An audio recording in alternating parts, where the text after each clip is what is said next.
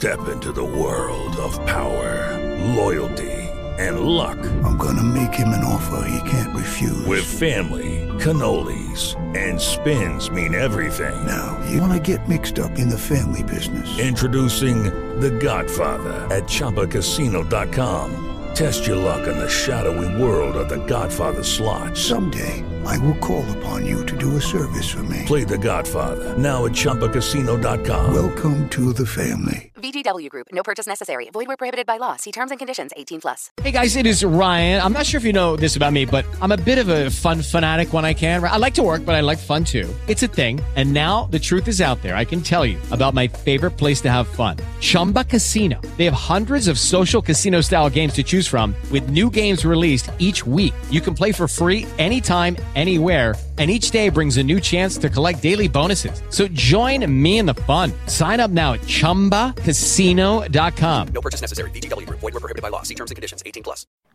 Konnichiwa. Konbanwa. Ohio gozaimasu. Yeah, wherever you are. Wherever you are, whenever you listen to it, whenever it comes out, whenever you hear the sound of our voices. Hello, everyone, and welcome to another episode of Talk to Keki. I'm Matt, and to join me, as always, my co-hi in this special drinking episode. What's up? You see how I changed the thing a little bit? A little bit. Yeah, I did just a tiny bit. Added a little drinking episode. It is a drinking episode for those who are listening. We're recording on Friday night. It is a drinking episode. I've got a tall Crown and Coke in my hand. And I got the Angry Orchard. It's nice and cold. For those who are watching the video on demand, Kampai, minasan. Kampai.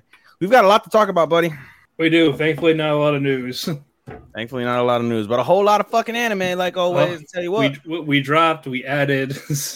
Yes. And we're going to do our best. And again, if we skip a couple of things in our individual stuff, we are sorry, but we're watching way too much shit. Are we though? Are we really sorry? I don't know. No, it's just fuck them. Fuck them. Right in the pussy. Like, we're doing our best. You probably watched it if you didn't watch it, and not our fault.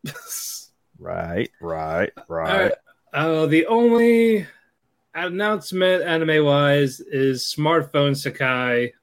That's getting a second season coming out in spring 23. Smartphone Isekai? Yep. Smartphone. Sorry.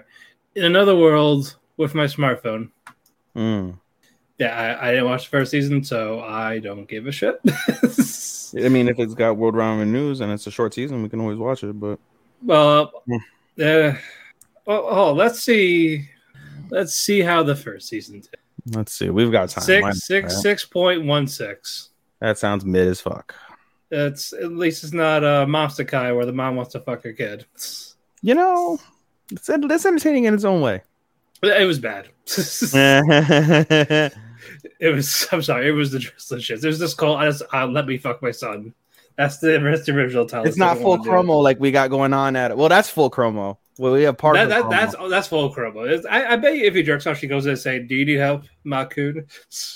Bro, like the fucking what is it? The I think was it a hentai? Yeah, it was a hentai I was watching, and like the guy fucking jerked off into a napkin, and then he like walked out. He's like, "All right, I gotta go fucking run an errand." So he walks out and to go run an errand. And he's like, "Oh, I forgot my wallet." He goes inside and he sees his fucking sister just fucking sniffing his jizz fucking napkin. And it gets progressively worse. He does it again. He's like, I gotta go start cooking. And he goes cooking. He's like, oh, I forgot my phone in my phone thing. He goes inside. Fucking girl's like fucking gelling to the smell of his fucking jizz in a napkin. It just gets worse and worse and worse. The sister, I should say, the sister or stepsister. I don't know what they were, but it just gets progressively worse and worse and worse. And then they fuck. That's and then they fucked. Yay, sex. And then they fuck. What do you think happened? He's gonna be like, oh, I'll just overlook it. Nope. Chimpo and Manco. I'm trying to be a little bit quiet because we got a guest over. They're passed out downstairs, but I think we're good enough here. You can all hear the sound of my voice. Until I make you laugh. Yeah, I will try to contain my laughter as much as I can. I try. Try to get the pop. Okay. We are going to talk about one we did drop. Let's get it out of the way. Teppen. Yes. We dropped Teppen.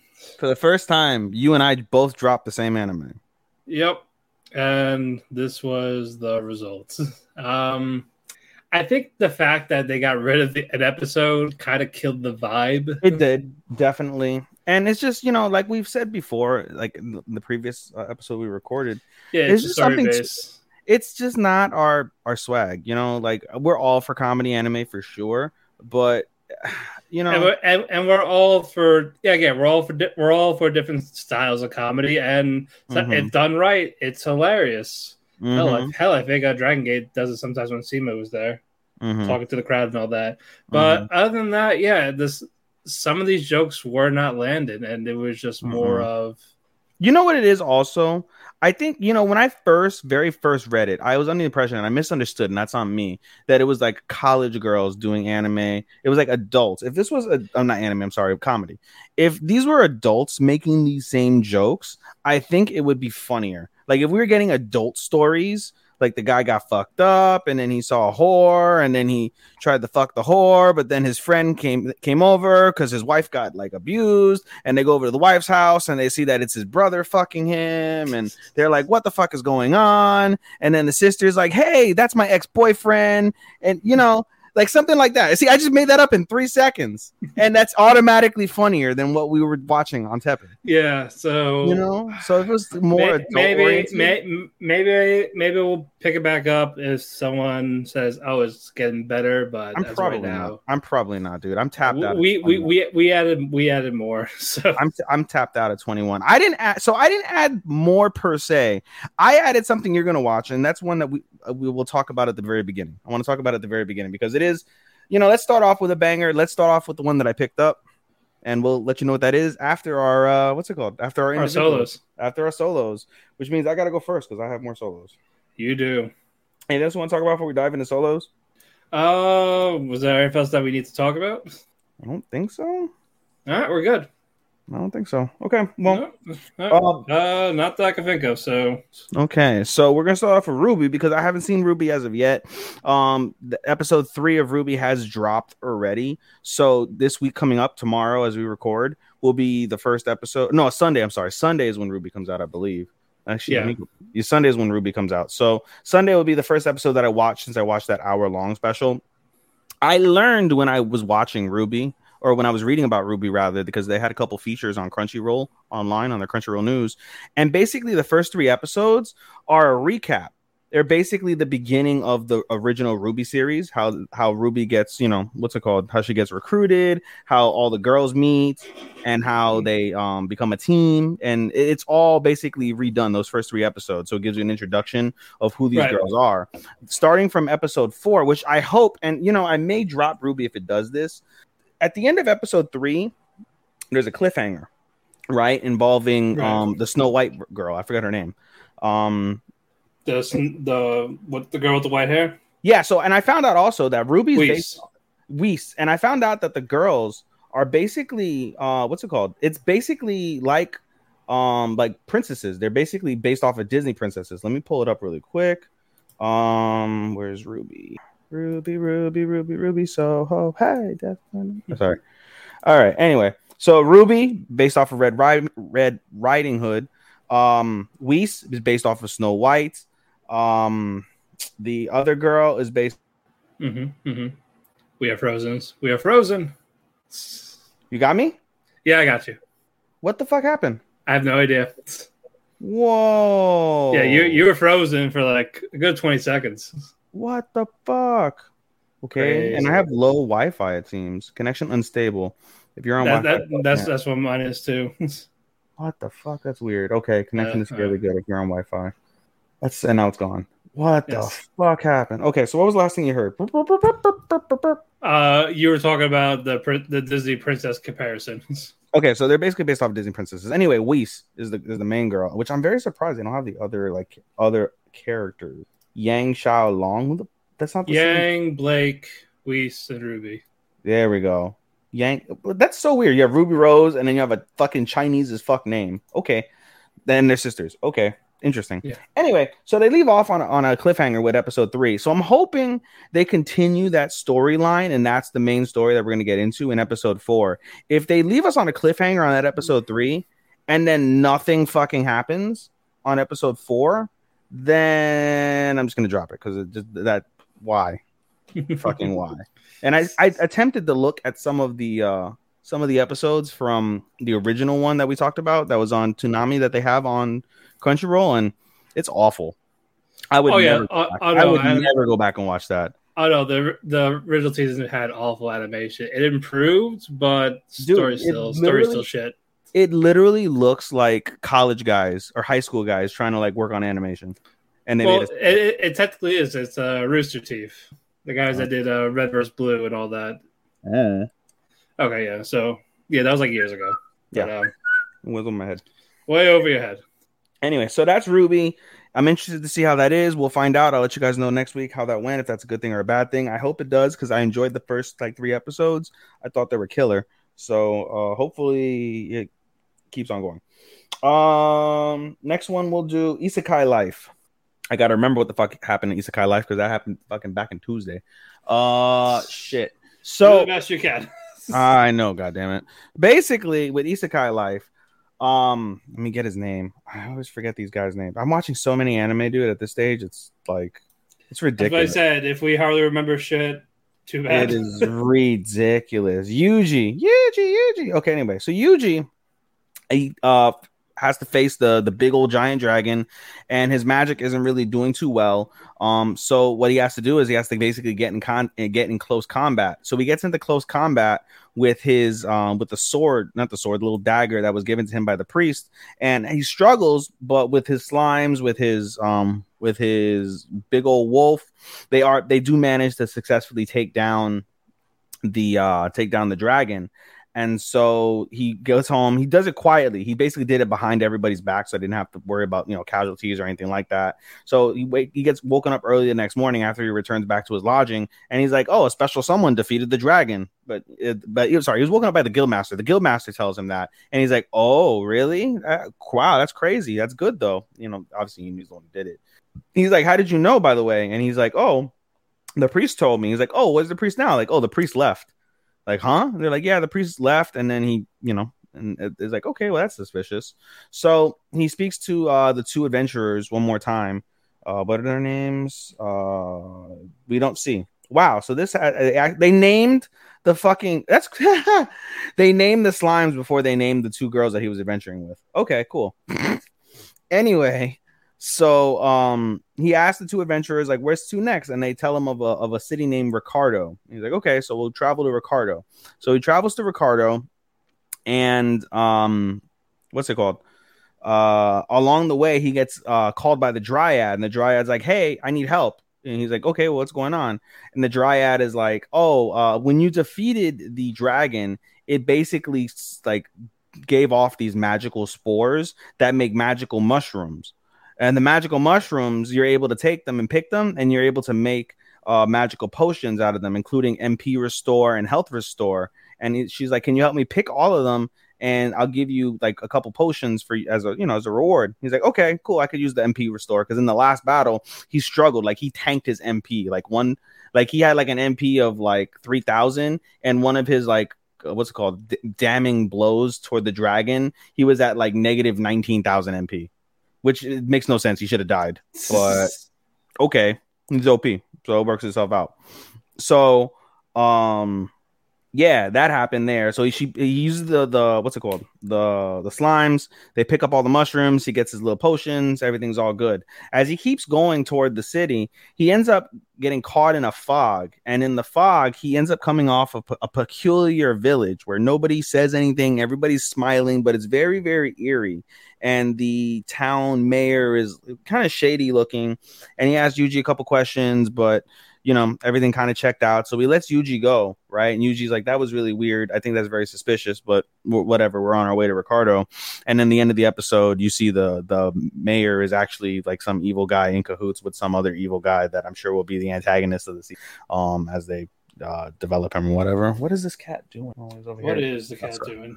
He's going outside. This cat, bro, like literally beforehand, he's just like fucking randomly threw up. Like he's been throwing up a lot. Either the cat will either eat too much and then throw up, or eat too fast and throw up, or he'll eat and then run around a lot and throw up, or like he'll throw up just bile, and I'm very confused when he throws up bile. Haru does that. You're gonna get like sensitive stomach type cat food.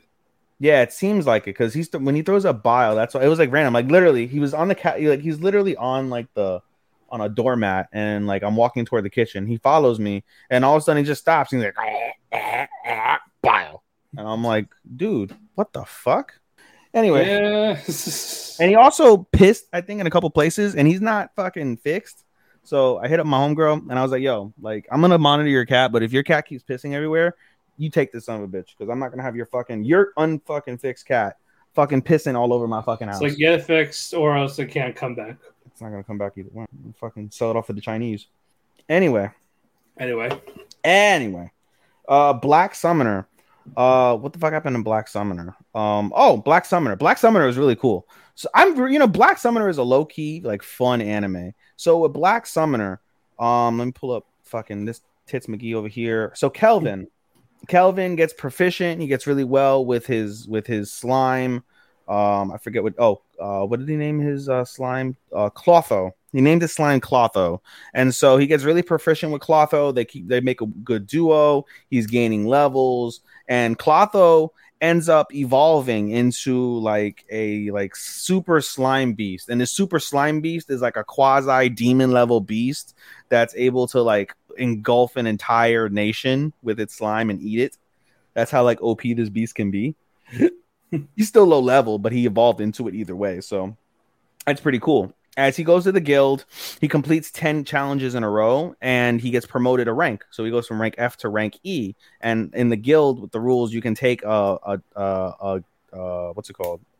Adventure above you, right? A bounty, whatever the fuck you want to call it, above your rank. So as he gets there, he meets a guy, and I forget the guy's name now, but basically this guy is bad news. Like, he's like, oh, this is the guy that they say, like, oh, this guy crushes rookies. Like, oh, he's fucked.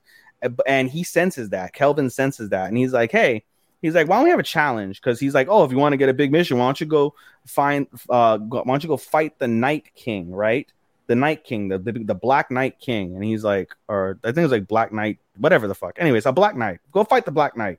And they're like, oh, that Black Knight's OP. Like, it's like it defeats a lot of like adventurers, like C ranks and stuff. Like, yo, he's gonna get fucked up if he goes. And Kelvin's like, you know what? I got a challenge. Why don't you go with your team? And I'll go alone. And because the reason why he stays alone is because when you join a party, it shows all your stats, and he doesn't want them to know that he's a With Lucky Land Slots, you can get lucky just about anywhere. Dearly beloved, we are gathered here today to... Has anyone seen the bride and groom? Sorry, we're here. We were getting lucky in the limo and we lost track of time. No, Lucky Land Casino, with cash prizes that add up quicker than a guest registry.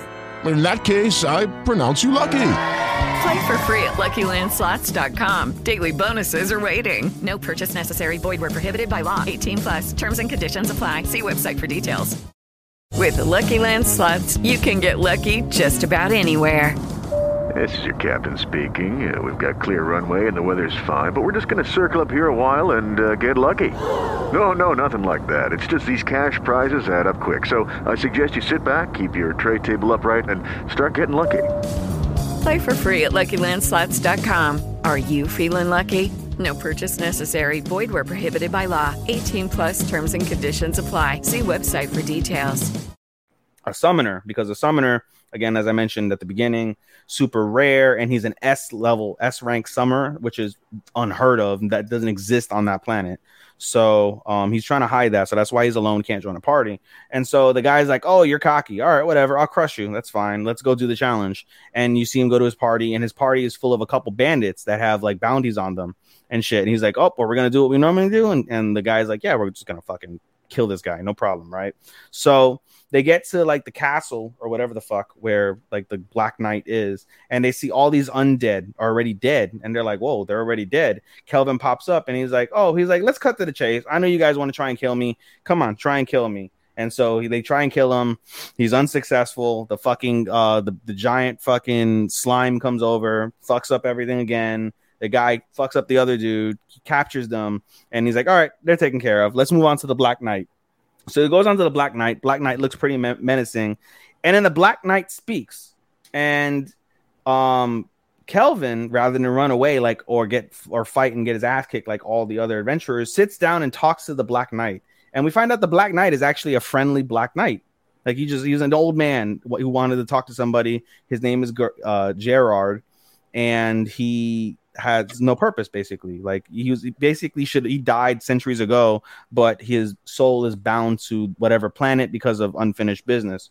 So Kelvin's like, hey, I want you to join me. And Gerard's like, I only serve a king. So they get into a fight. It's like an oddly animated fight because the fight is CGI. A lot of the fight is CGI, but it's not bad CGI. It's just misplaced because none of the other parts of the series are animated in CGI. That's why it's super like out of place, but it's still like, it still looks cool. So they have this fight in CGI. And in the middle of the fight, Gerard remembers why he's bound to the let me phrase that. He remembers as he's about to get defeated by Kelvin, why he's bound to like this planet. And we see basically that some evil like fucking king or something or representative of some nation spread a plague in his previous nation and killed everybody, including his daughter. And he died, but basically he wants to avenge his king and avenge the kingdom and avenge his daughter from this guy, and that's why he's doing that. So somebody commented on Facebook. Yeah, that CGI fight was dope. It was pretty cool. Somebody from Eat the Cake, somebody on W2M Network. Shout out to you guys. Yeah. Anyway, shout out. Anyway, yeah. So he gets OP because he remembers what the fuck is going on, and he breaks out of whatever like curse that Kelvin placed on him, and they go ridiculously OP some more, and then a final explosion happens. When we return, we see Kelvin returns, and he hands off a piece of the Black Knight, and they're like, "Oh, congratulations!" And he also brings back all the guys with the bounties and the previous dude as well. And basically, we find out they got arrested. They're going to get put to death. They get the death penalty. And as a special thank you, Kelvin gets promoted another rank as a special thing. So he gets promoted to rank D, and he gets a special summons from the Guildmaster himself. As he's walking up to the Guildmaster, we see that he didn't kill Gerard, but he managed to tame him, and he is what's it called? And so now he's part of his team, and we find out that he has 10 slots. He can basically have 10 monsters or summons. He can have 10 summons, and he's got the goddess as 1. He's got the slime as 2, and now he's got Gerard, the OP Black Knight, as his 3rd summons. And so he's doing pretty well. They have like this funny bickering between them in his head. So whenever he speaks to them, he looks like he's a fucking crazy man talking to people in his head, but he's really talking to the summons that nobody knows that he has. So the episode ends with him seeing the Guildmaster for the first time, and the new episode drops tomorrow. So that's cool. Boruto, nothing really special about Boruto because they're doing filler episodes at this stage because they're so close to the manga. So last week's episode, I will give them this. I'm gonna say paid off, but they managed to link this filler episode with some decent filler episode that happened in the early 100s when Kakashi, Guy, and Mirai go to the same onsen that the Naruto family goes to, and so they pay that off. It's funny, I guess, kind of, sort of. It's okay, whatever. Nothing really of significance there to talk about. And then Shine On Bakumatsu Bad Boys is my last one. With Bakumatsu Bad Boys, I'm really enjoying it. So basically, the gang, they're practicing their kendo, their samurai fighting, and handling their blade with a fake blade, whatever. And so they get summoned. Basically, actually, let me back up. I'm going ahead. Let me back up. So at the episode, the last episode, homeboy, Sakuya was fighting whatever, I guess, the leader of his assassins guild that he was part of, and it was a good back and forth battle. And then Ichiban Boshi comes over, and he was led to this fight by his sword, and he basically gets him to a fight with the assassin. The assassin easily defeats him because his skill level is way better than Ichiban Boshi. But this offers an opening to Sakuya to kill the assassin. The assassin tells him some ominous words about how he can't escape the shadows, and he'll never have light before he dies. As he walks away, he says his kill number 830. And so Ichiban Boshi is like, "Hey, did you really kill your dad?" And Sakuya is like, I've counted all the people that I've killed in my life, and my father was my first. And he walks away. So next time, the next day, they're practicing whatever, and they get summoned to basically do a like investigative mission because there's people that are trying to overthrow the shogunate, and so they're trying to find who this network of people that are trying to do that. And so Ichiban Boshi is like, I don't want to work with Sakuya. And the guy's like, you're supposed to. You can't object my orders. But then him and the gang basically convinced the head, like samurai. He's like, all right, I'll put you with another job. So basically puts him and the woman, Akira, and they basically do like undercover infiltration of a what's it called? Damn it. Oh, what are those called? A geisha house. They do an infiltration of the geisha house where Akira dresses up as a geisha and Ichiban Boshi is basically, like a busboy kind of sort of. And so they infiltrate the house. And as everybody's supposed to be like trying to like patrol around those streets, everybody kind of disperses amongst themselves. The head samurai is like pissed off because he's like, oh, we're supposed to stay in formation. What are they doing? They don't give a fuck. They just went about on their own ways. And you see them at first like fucking around, like doing their own thing. But over the course of time, you end up learning that this was their own way of trying to gather information and try and get intel. And so this intel basically leads them all to the same house where the same geisha house where Akira and Ichiban Boshi are. They end up in the same room as this supposed like leader of this unit trying to overthrow the shogunate. And we find out basically that like they're not necessarily the direct leader. They're just trying to root out spies so they can kill them. They end up getting into this humongous fight, and the samurai easily take care of the guy. At the end, there was a geisha that was there, played a significant part in that fight. And we find out that the geisha wasn't a geisha. The geisha was a man. And we find out that man is the leader that they were trying to find all along. So he himself was playing basically undercover to try and find out who was using his name to do stupid and horrible acts and kill them. And that's what they managed to do. He managed to do that. He slips away, and we basically find out that he's going to be the lead villain. His name is let me see if it's listed here. I don't think it's here. What the fuck? What in the hell, Bobby? No, what? Oh no, what am I doing? No. No, I haven't watched 7 episodes. No, 5, 4. Is it 4 or 3? Oh man, Brock Lesnar showed up. Did he? Yeah. Imagine those apples. Yeah. What the hell was it? Shine on episode 3 is Shine On. Okay, I'm good now. That was weird. I fucked up. I was trying to fucking get the that damn name. There it is. He is not there. Oh fuck. No, I don't want to exit out. What happens when you do this in real time, guys? Trying to do this in real time, trying to get names, trying to be diligent for you people. Katsura Kogoro. That's his name. That's going to be the name of the lead antagonist of the show. But no, in all seriousness, I'm enjoying this a lot. Like, it's kind of cool. There's a funny dynamic where there's a little bit of comedy, but each person has their own backstory. And I hope we get to see more of the backstories, or we get more in detail of some of the main characters and their backstories. So, we got a comment. How's he going to manage all those voices, though? How's he going to manage all the voices? Homeboy? I mean, I don't know. He'll probably come up with some special skill. Kelvin? He'll post up as plot armor. It probably, yeah. Or he'll just look like a psychopath, one or the other. Other than that, like I said, I'm enjoying it a lot. It's, it's not going to get a lot of critical acclaim. The animation is a little bit off from my take, but it's not shitty. It's just odd.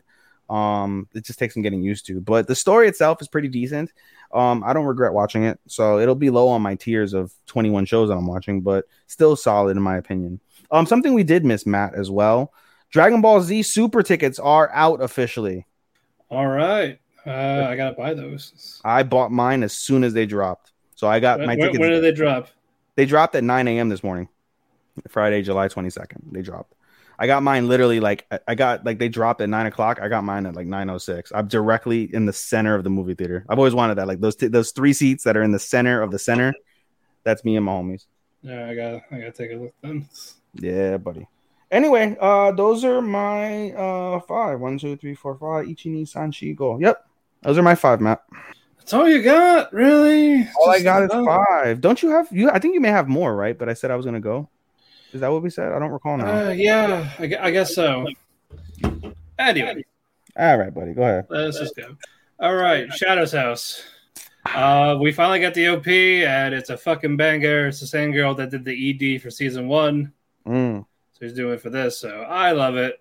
I was wrong. It was not their debut for the Shadows. It's their Star Baron. So I guess it's more of like a rank up type thing. Rank up in the. So they're moving up in the world. They passed the debut, so they gotta get some ranking. We're learning more about one of the doll and Shadows, Barbara and Barbie. They're the ones that like supervise the dolls when they're cleaning. So we're getting some background on them.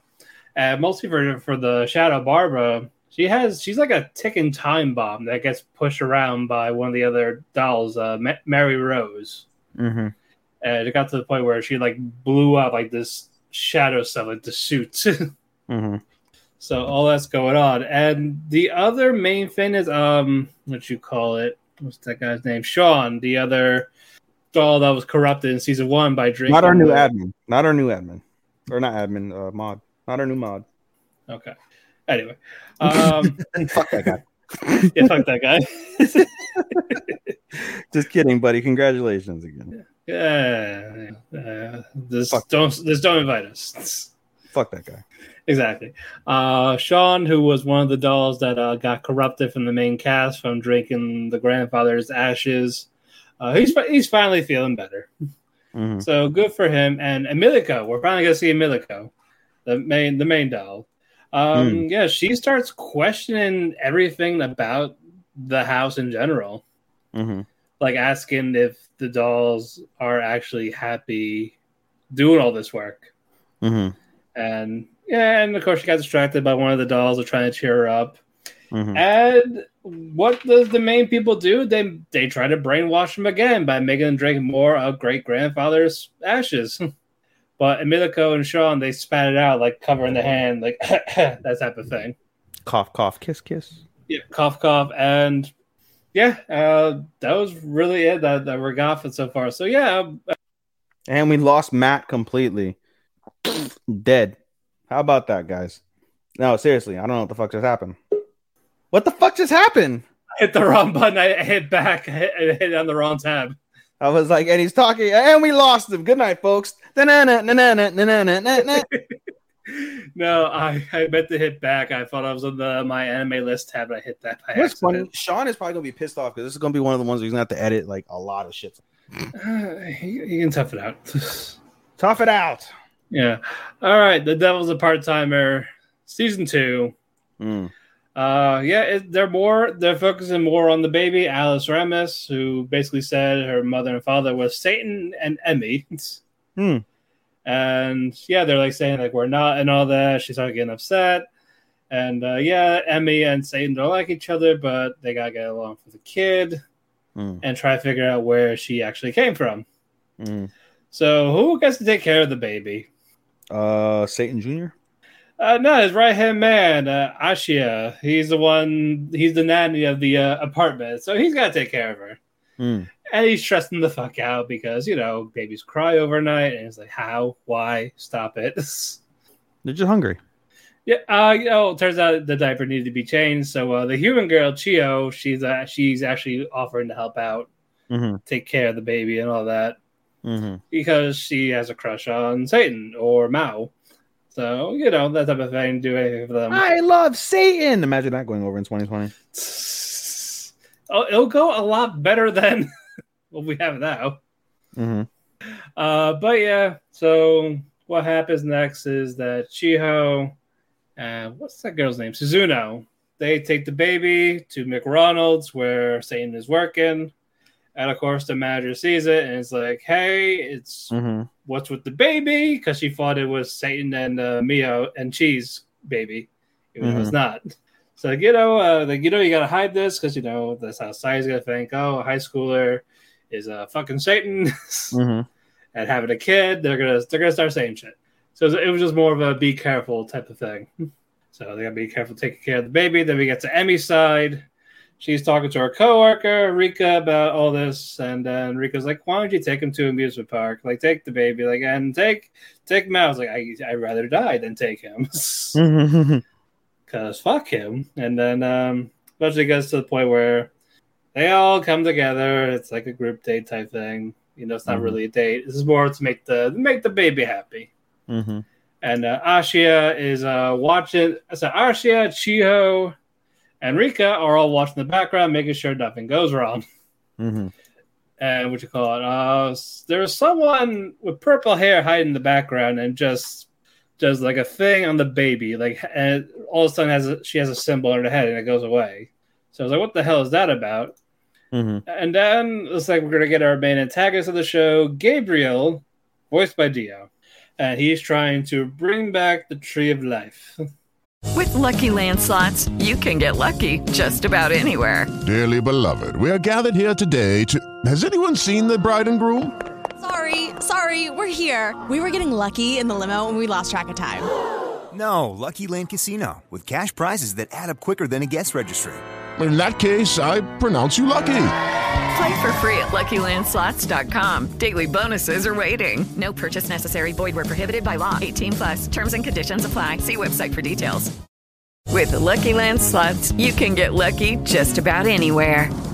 This is your captain speaking. We've got clear runway and the weather's fine, but we're just going to circle up here a while and get lucky. No, nothing like that. It's just these cash prizes add up quick. So I suggest you sit back, keep your tray table upright, and start getting lucky.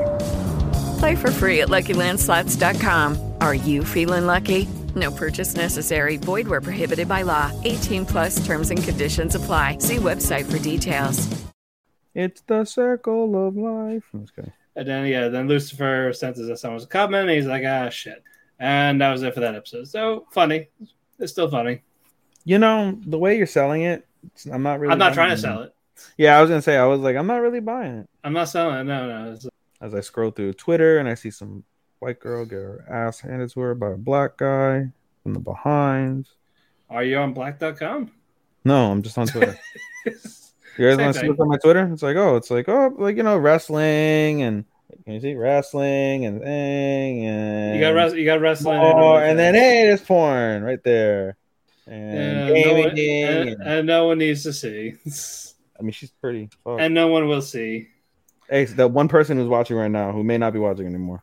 Oh, we just lost our only fan. We lost our only fan, not only fan, hey. Only fan. Hey, didn't. All right, summertime render. I didn't see today's episode, but I did see last week's.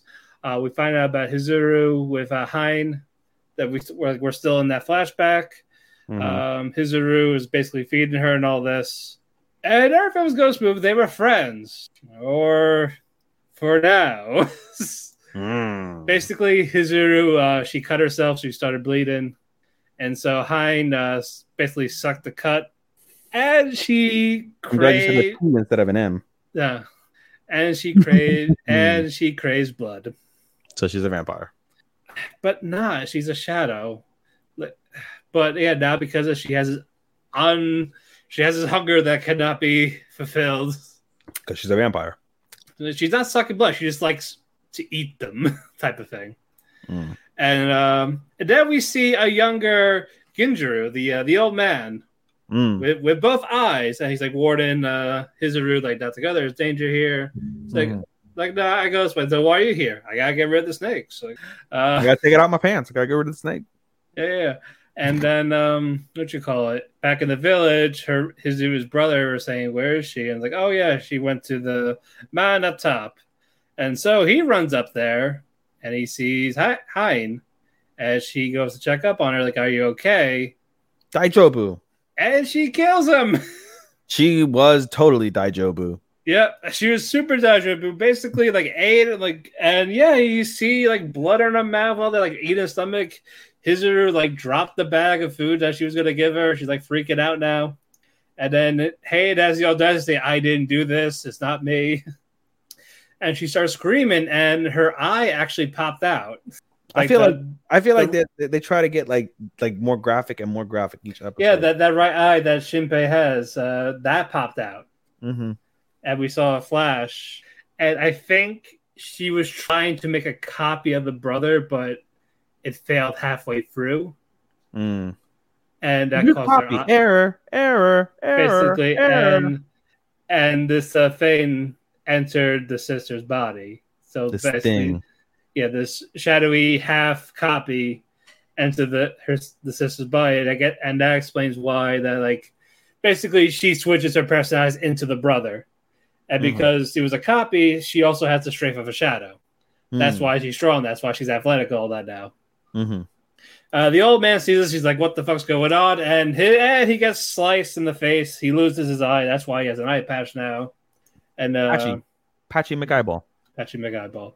Hizuru grabs him, and then they escape that type of thing. That she passes out because her shoulder's fucked up from the fighting.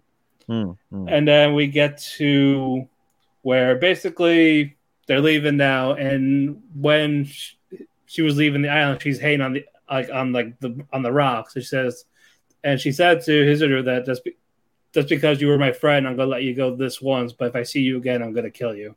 Butch Koros. Yeah, basically. Korose. Yeah, and then now we get to current time. Hane is talking to the four-armed creature that's basically greed, and he's talking about basically Shinpei's powers are weakening because again he keeps going forward when he loops. So basically, their plan is to make him run out of that till he actually dies.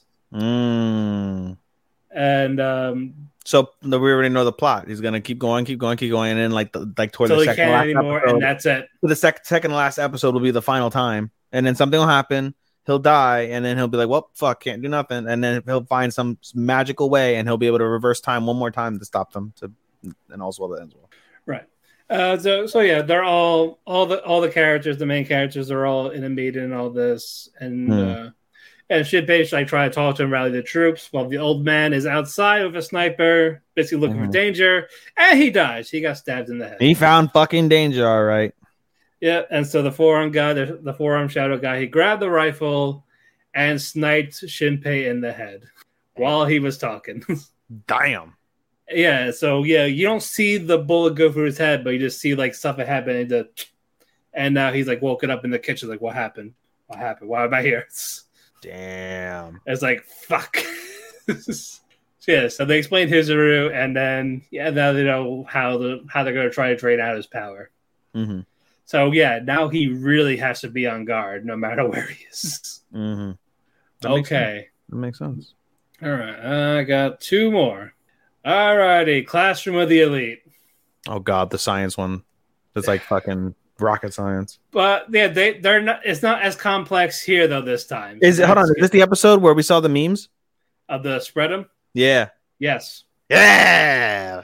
Basically, the girl. We picked up where we left off. The girls are bullying Kei, and basically one of Ayana Koji's classmates. He went to go stop them. The girls leave for now, and then Ayana Koji's like, "I got an idea." So he texts the girls to go basically harass her again. Like basically admit to like being bullied and all this. And the girl she supposedly bumped into, she's like, she doesn't want to slap her, but she eventually does. Her friends force her to beat the shit out of her, and they all do. And now she's enjoying it. So she's been hair pulled, clothes about to rip, just punching the shit out of her. And until they eventually leave. Ayana Koji sees this. He starts going towards her. And he's just basically like you're a bully and all this. He's like, I could help you. And she's like, what do you want? Like, my body's like, that's not a bad idea. Spread your legs. Yeah, and you're like doing all this to her because basically, like, since she's been bullied and all like this, like, it's so fucked up though when you think about it though. Like, literally, like he's taking advantage of someone who's like emotionally like weak. That's why he's doing it. That's because he knows that since he's been bullied, she wants to avoid as much as possible. So, it's like, okay, basically do this, or I basically bully you. It's fucked up. He is fucked up, and I hate when we're like, wow, that's so me. It's like, no, it's not. Shut up. You're not like him. You're just socially awkward. So because of this, though, he offers to help her. It's like, if you're with me, if you give me what I want, I'm not going to have them hurt you, basically. And then you see, like, his lips moving, but you don't hear what he's saying. So, and that's going to come into play in a bit. And they're at the last meeting for the to find out who the VIP is to get those points. Before that, though, he actually called the teacher over, and he says, "I want to buy something with the points." They don't tell you what he buys. Your pussy. Well, he said you could buy literally anything with points. Vagina. Yes, and he learned from Honami that basically if you want to move up to Class A, they stock up on points, and you need about 20 million points. You gotta fuck all the girls with them. Take their points. Exactly. But yeah, and apparently no one's ever done that, so that's what this girl's trying to go for. They have the meeting. But anyway, they're at the meeting. No, that was a serious question. How many points does she have? Is she trying to get 20 million? Or like, what does she have? She has 2 million. Okay, so she needs 18 million. How and when does she need them by? By the end of the school year. And what is it now?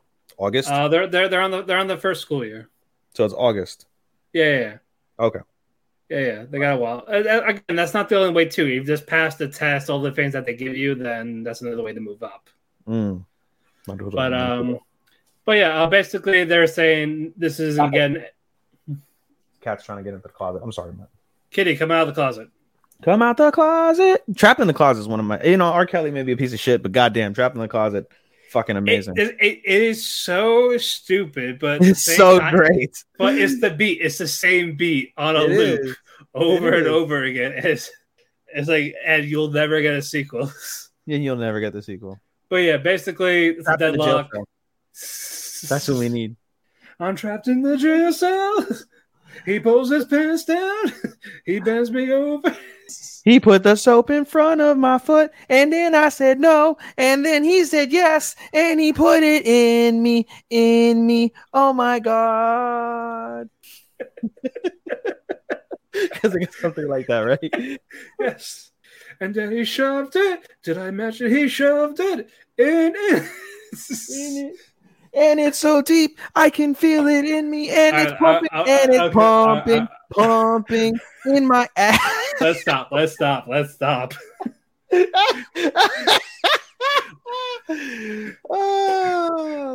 it. Yes, he's dying. You pop him. Let me finish. That's what she said. Shut up. It's a stalemate. So the classmate says, it's to show our phones, see who the VIP is, and we won't rat each other out. So it's like, nope, no. And then someone said that she was the VIP. And so this Class B person, Honami, she calls Ayana Koji's phone, and Kei has it. And she's like, that's not the VIP. It's Ayana Koji. You guys switch phones. I'm not stupid. I have your number. So yeah, Ayana Koji, you're the VIP. So it's like, okay, we all agree that we're not going to vote we're not going to vote him, that type of thing. But they're because they want the points, right? And all right, he's gone. He's dead forever. I was trying to be silent while you kept talking. This is going to be one where I'm like, all right, I got to go refill my drink. Keep on talking. But you're not going to hear me. I mean, I can hear you from my kitchen. You want me to take you? I'll take you to my kitchen. All right, yeah, sure. I'll take everybody to my kitchen if you want me to. Yeah, sure. But you got on the phone. You got to put up on your phone. Yeah, but no, I can't. Whatever. Fuck. Yeah. We're gonna disconnect the mic and then I can reconnect it. It's fine. We're all gonna go on a field trip while you keep talking. Okay. All righty. While that is going on, basically you find out what Ayana Koji did. He talked to Kei in the boiler room. Says, "I know you're the VIP." So, and this is the plan because they knew that one of the classmates he had was going to fuck up. So he bought with the points from the teacher a way to open up the phones to switch the SIM cards.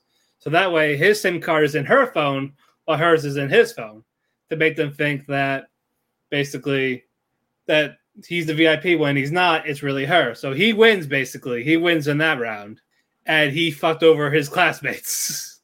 And that was where that episode ended. Dirty dick bastard. How do I sound? But no, that was good. I was like, all right, nice. We're getting somewhere. All right, last one. Isekai Ojisan. Isekai Ojisan. This is your new one. This is my new one. It aired 2 days ago. This is so unprofessional, probably, to somebody who's watching. They're like, oh, fucking Mark Radulage podcast isn't like this. Well, they're not the sponsor, so. But basically, it kicks off with Takafumi. He's visiting his uncle in the hospital because you find out 17 years ago he got hit by a truck. So he's in a coma.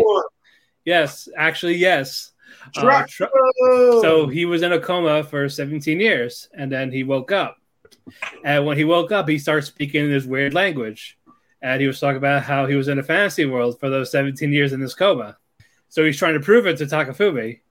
And of course, and Oji-san is voiced by Dio, so that's also great. And so he's trying to elevate his cup of water with wind magic, but it's not working. But he says it in Japanese, since he's in Japan now, it works. Oh, wow. So it has to be... He's not Japanese? What? He's not Japanese? No, he is, but since he's been in a fantasy world for 17 years, he was speaking that language. He was speaking like this language from the other world he was in when comatose. Naruto. Yeah, so those that now he's speaking his normal language, it works. All the spells work. And Takumi sees it, he's like, "What the fuck?" It's like you like because I think I saw a thing of that. So he wakes up and he speaks the language, nothing happens. He speaks Japanese, and then now he can cast magic. Yes, if he speaks in the language he's in now, in his native language, it'll work there because he's not in that world anymore. So he's still got crazy mythical powers somehow. Yes. Interesting. Yeah, so he's doing all this shit, and then and he still has memories of that other world, and he'll actually let you see them, like through his eyes, type of thing.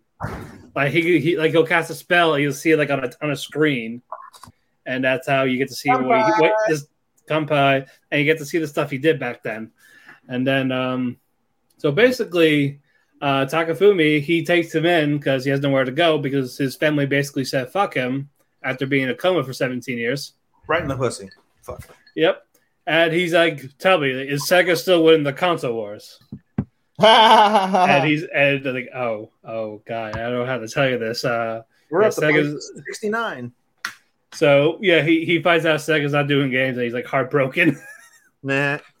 And so they're trying to find a way to make money. He's okay, since you can actually do your spells, let's make YouTube videos. And he's been doing this, that type of thing.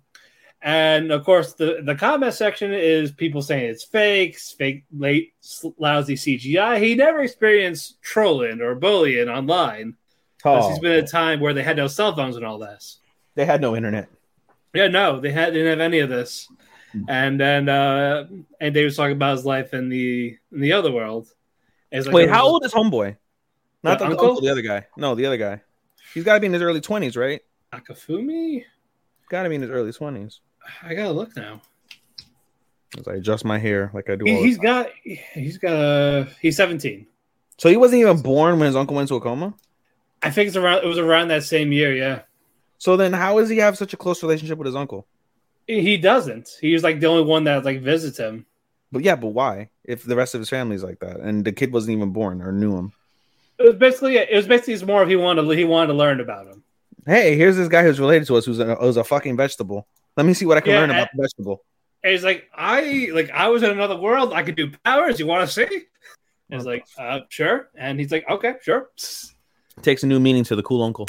Hey guys, it is Ryan. I'm not sure if you know this about me, but I'm a bit of a fun fanatic when I can. I like to work, but I like fun too. It's a thing. And now the truth is out there. I can tell you about my favorite place to have fun. Chumba Casino. They have hundreds of social casino style games to choose from with new games released each week. You can play for free anytime, anywhere. And each day brings a new chance to collect daily bonuses. So join me in the fun. Sign up now at ChumbaCasino.com. No purchase necessary. VGW. Void where prohibited by law. See terms and conditions. 18+. Step into the world of power, loyalty, and luck. I'm gonna make him an offer he can't refuse. With family, cannolis, and spins mean everything. Now, you wanna get mixed up in the family business. Introducing The Godfather at ChumbaCasino.com. Test your luck in the shadowy world of The Godfather slot. Someday, I will call upon you to do a service for me. Play The Godfather, now at ChumbaCasino.com. Welcome to the family. VGW Group. No purchase necessary. Void where prohibited by law. See terms and conditions. 18+. he is the cool uncle. And he was talking about this elf girl. We don't know her name yet. Just right now, her name is Elf. He's talking about how she was mean to him there. Yeah, she was basically a tsundere, and he didn't know what a tsundere was because they weren't popular until like 2004. And he was in a coma before that. So he's like describing. I was like, it's not like I want to save you or anything. Like all this stuff is like, oh, okay, she's a tsundere, and he doesn't know. Okay, got it. Mm-hmm. And then what you call it? Takafumi tells the uncle like maybe you should get a cell phone. I was like, okay, I got one. I'm gonna get one.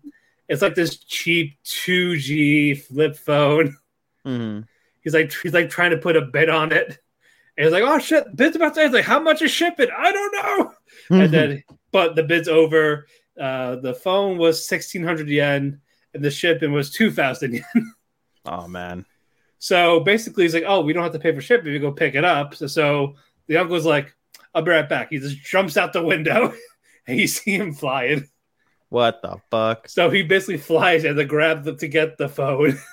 He's like, you could do this? And he's like, and then Takafumi's like, how far would it take you to get this this awesome headset? It's like, 5 minutes. Just that type of thing. And it's like, what about this couch? And it's like, that's too heavy for me. It's like, I'll rub your shoulders. Let's go get it. I'll rub your shoulders. So it's okay. You're fine. And then whenever the uncle talks about his time in the other world, Takafumi's like, I don't want to hear about this. This is fucked up. Mm-hmm. So he's like killing people, or he's like tied up. They're like call him this ogre type thing. And he has a dimensional storage where he like stores stuff like the giant ass swords, jewelry. He's like one piece of jewelry, like he could buy a castle in this world, but he tried to put it in a pawn shop, 50 yen.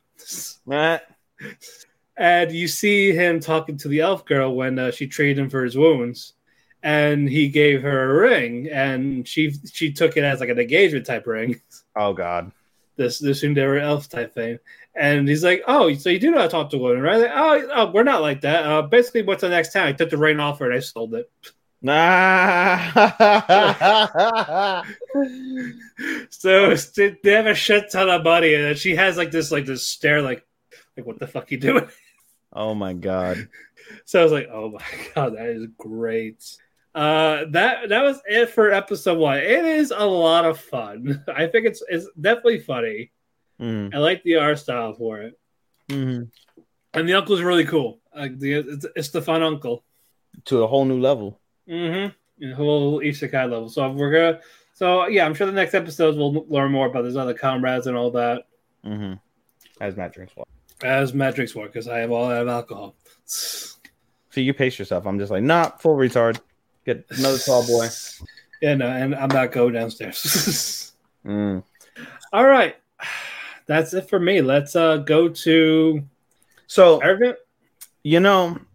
What's it called? Normally Matt would have one that he talked about twice in the first 2 episodes. But since we dropped Teppen, I had room for one. And one of his singles became a duo. Yep. Matt, which one did that become a duo? Which one? Light Chorus Recoil. Yes. Let's open up with a banger. Yeah. What did you think? It's really good. Right? It is really fucking good. I binged the first 3 episodes. Good. I binged the first 3 episodes. It was super fucking solid. Literally, in the first 6 seconds, you see 5 people get fucking sniped, basically, with silenced fucking bullets and in like bushes and death. No. Like, it's pretty wicked. The main girl, Chitose is her name? Or Chitaso? Chisato. Yeah, Chisato and Takina. Takina is the one that wants to go back to that place. Yeah. Chisato. Okay, yeah. So Chisato and Takina. Yeah, Chisato's fucking. Again, I hate the principle. Like we talked toward the end of last week when it came to what's it called? The Trigun about, I don't want to kill anybody. So I want to know why Chisato's like that. I hate that principle. I like Takina more. Like, why don't you just kill them? It's easier. Everybody's like, just kill them. It's easier. It makes total fucking sense. I think it's more she's just nice. But everything else about her personality, I love. She's so fucking adorable. She's probably one of my favorite girls for the season. She's best girl material. She is definitely best girl material. Definitely waifu material. I see it. Yeah. And so I enjoyed it. The gunplay, as I think Angel was the one who talked about the gunplay. Gunplay is legit. And yeah, dude, like there's something about it. It's just oddly like it There's a charm to it. There's a charm to it, yeah, and it brings you in. It definitely lures you in. The story is a lot more engaging, pun intended, than Engage Kiss, if you want to make the comparison of the two, with two ass kicking girls. But this one is definitely. I actually like this one better. I do. I would say I like Chorus better than Engage Kiss, but Engage Kiss is still solid. But yeah, dude, I enjoyed it very much. The story was good. Episode 3, this last one that we're gonna review, was the best one of the 3 so far. And yeah, dude, let's get into it. But yeah, what you call it? It's about we focus more on Takina in this one. Like, she doesn't want to interact with the crew. Yeah. Yes. Well, first we got our little ecchi with Chisato on her couch in fucking bra and panties. Well, and we see her again in bra and panties later on. Yeah, but we got a couple of those in the season. I mean, it's not no harem in a labyrinth, but hey, I'm talking about Vermeil. We had a bra and panty shot there. Yeah. And stockings, unnecessary, but high school, you need it. Of course, right? You never know. Never leave the cave without it. I really want, obviously an adult woman, but I really want to fuck a girl like wearing stockings and like take the skirt and the skirt falls down to her ankles and I'm just fucking ramming. No, leave the skirt on. Yeah, no, I don't know. Like, I don't mind, in the heat of the moment, but like, there's just something about like grabbing a woman's like bare hips. I mean, I guess a person, your partner, if you want to be inclusive, your partner's bare hips as you're fucking just ramming that shit. There's something about that you can't duplicate that with clothes on, But there's also a fun thing when they're in an outfit at the same time. Yeah, I guess because I've never experienced that. I've never had like the outfit thing. I've never really been too much into like dressing up and shit like that. I'm like, why? You're just gonna get naked. You're just gonna get hot. The clothes make it hotter. But then there's something about like, when, as somebody who watches anime consistently, like, man, if I had somebody dress up like an anime character and I got to fucking fuck them, that would be pretty fucking. Oh, I never did in a cosplay yet, but I did with Bash in a nurse outfit during one of our BDSM sessions. Hey, hey, you can tell Matt's gotten a little loose because he probably wouldn't have said that if he was sober. Oh no, I still would have. I don't know, shit. We're not. We share, like, we're very open with what we do. So even when it's like, oh, so how'd you guys meet? Well, it was at a party where I beat the shit out of them. It's assault, but it's consensual assault. Well, actually, no. Actually, my friend beat them at this party. Oh my god. Yeah, my friend did it first, and I didn't till months later. Jesus Christ, dude. Hey, it happens. Anyway, basically, Takeda and Chisato, they go to this corporation where she got kicked out of. Mm-hmm. And it was more of training exercise. Yeah. Well, no. At first, it was because Chisato needed to do her annual physical. Like I said, it's more of like they go there to get tested type of thing, physical. So she goes there. So we gotta back up. So basically, Chisato, at the very beginning of the episode, Chisato wants Takina to basically get more in the group. She wants her to be more involved, embrace the group more. Takina's like, no, fuck you guys. I just want to get back into the association. Well, being friends with you guys get me back into the association. And very cold. But then she overhears who's the black guy again? Mika tells Chisato, like, hey, it's the last day. You need to go and get your checkup. Otherwise, they're going to revoke your license. She's like, all right, fine. And then Takina overhears this. She's like, oh, you're going to corporate? Come, I'll let you go. Please take me with you. Please take me with me. Please take me with me. She's like, all right, fine. So they go, and it's a little bit of an awkward train ride, Shinkansen ride over to their, like, what's called, they're in the sticks. This place is like in the sticks on like some like hidden government property.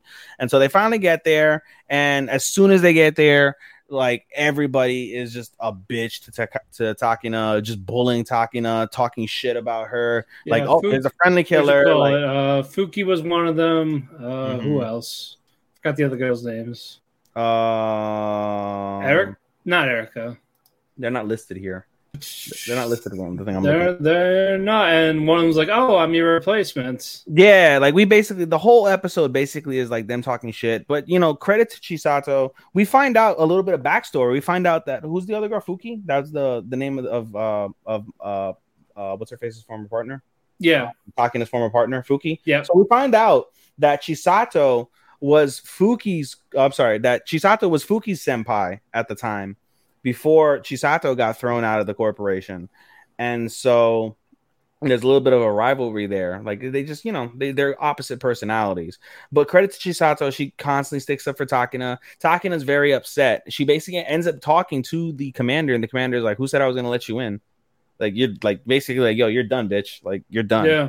And this breaks. It's like you're basically supposed to kill people. Take the shot. That's it. You did. Yeah, like you're done. And Takina is heartbroken, absolutely heartbroken. Chisato feels that, runs after her after like all this bullying happened as well. And this was right before. Was it before or after this that they accepted the challenge for the mock battle? Yeah, that happened before. Because she was talking to the apprentice. Chisato was talking to the replacement. Mm-hmm. I believe in the shooting room. Yeah. It's like, no, you're not. And that type of thing. Yeah. She challenged her and the senpai. Yeah. To like a 2-on-2. Yeah. But then Takina found out about the thing. She runs away. Chisato goes after her. They share a nice heartwarming moment basically about how Chisato says like, yo, like, listen, you may have lost this thing that you valued so much, but if you hadn't lost it, we wouldn't have met. And I cherish you and I cherish our friendship. And you're going to find a lot greater things that you're going to cherish besides this place. And it takes, you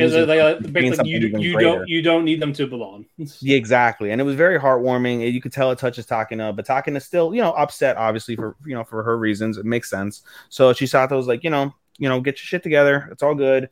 I'll be waiting for you. So Chisato goes into the battle room. Basically, he's like, I got it, but if you want to be there, be there. Yeah. So Chisato goes into the training room 2-on-1 and just fucking manhandles Fuki and the Kohai. The Kohai is like, you're not bad. The shooter multiple times. Ran circles around her. And everyone is like, oh my God, this is the famed Tokyo Tower girl. And we find out, as we've basically said, as we found out in episode 1, that Chisato is the reason why old Tokyo Tower was destroyed for XYZ reason, but she's a legend amongst the girls. And so like, oh my God, this is the Tokyo Tower girl. And even the assistant to the commander was like, who is this girl? And the commander is like, oh, her name's Chisato. Like she's a funky, like not funky, what's it called? She's a spunky like brat, right? She's an annoying brat, but like she's able to like understand trajectory in a millisecond. Like shooting her from point blank range, you won't be able to hit her from point blank range because of how well she understands timing, trajectory, like all this other stuff involving like guns and bullets and stuff. And it's pretty wicked. And so basically she 2-on-1s them like pretty easily. And as she finally gets into like a little bit of a small bind, fucking what's her face comes over to fucking Takina comes over. Punches in the face. Fuki in the face. Slugs that bitch. Boom! Takes the gun, shoots them both fucking 50 times, and they win. And everyone's like, ooh. And then what's it called? Fuki's all pissed off, and Takina's like, we're even now. And then Fuki's like, never show your face again, da da da da. But then her and Chisato, are on their merry way. All's well that ends well. Then they end up playing together. Very good episode. Very good episode. I'm really liking the series, dude. Really liking the series. I'm glad you picked it up. Yes, I'm glad to. All right. Even when will Ayumu make his move? You tell me. He makes his move, dude, but like it's just I don't think he wants to confess until he beats her in a game of shogi. But that's what he said, which makes sense. But he literally like, let's go on a date. Oh no, you haven't seen this week's episode. No, I did. Did you? Okay, good. Yes. So you're all the way caught up? Yeah, I said I didn't watch Friday stuff. So I didn't watch Friends of Girlfriend. I didn't watch So Ayumu came out today. So technically that's a Friday. No, it was technically a Thursday show. It's technically Thursday according to it, but it didn't drop till Friday, which is odd. I thought it was a Thursday show, so but no, I didn't watch I didn't watch today's Shadow House and I didn't watch Rent a Girlfriend. I don't even want to talk about Rent a Girlfriend. Can we skip Rent a Girlfriend, truth be told? No, we gotta be fair. Oh my God. Well, we're not talking about today's episode. We'll talk about last week still, with Kazuya being a fucking perv. Oh, it gets worse in more than one way this week. Don't tell me. Oh, wait. You've read the manga, haven't you? I know. Right, but I don't know how far they're gonna go in the anime. Well, he didn't get laid. I can spoil that much. I know Mommy says, why can't you just get a real girlfriend? Such a fucking moron. Jesus fucking Jesus. Yeah, I don't know who's worse, him or Yamai. At least Yamai fucking would get it on if she could. I hate Mommy, honestly. She's I hate character. You know something? I hate fucking Kazuo way more. I hate them both. I hate them both, but I only like Chizuru, Ruka, and Sumi. That's it.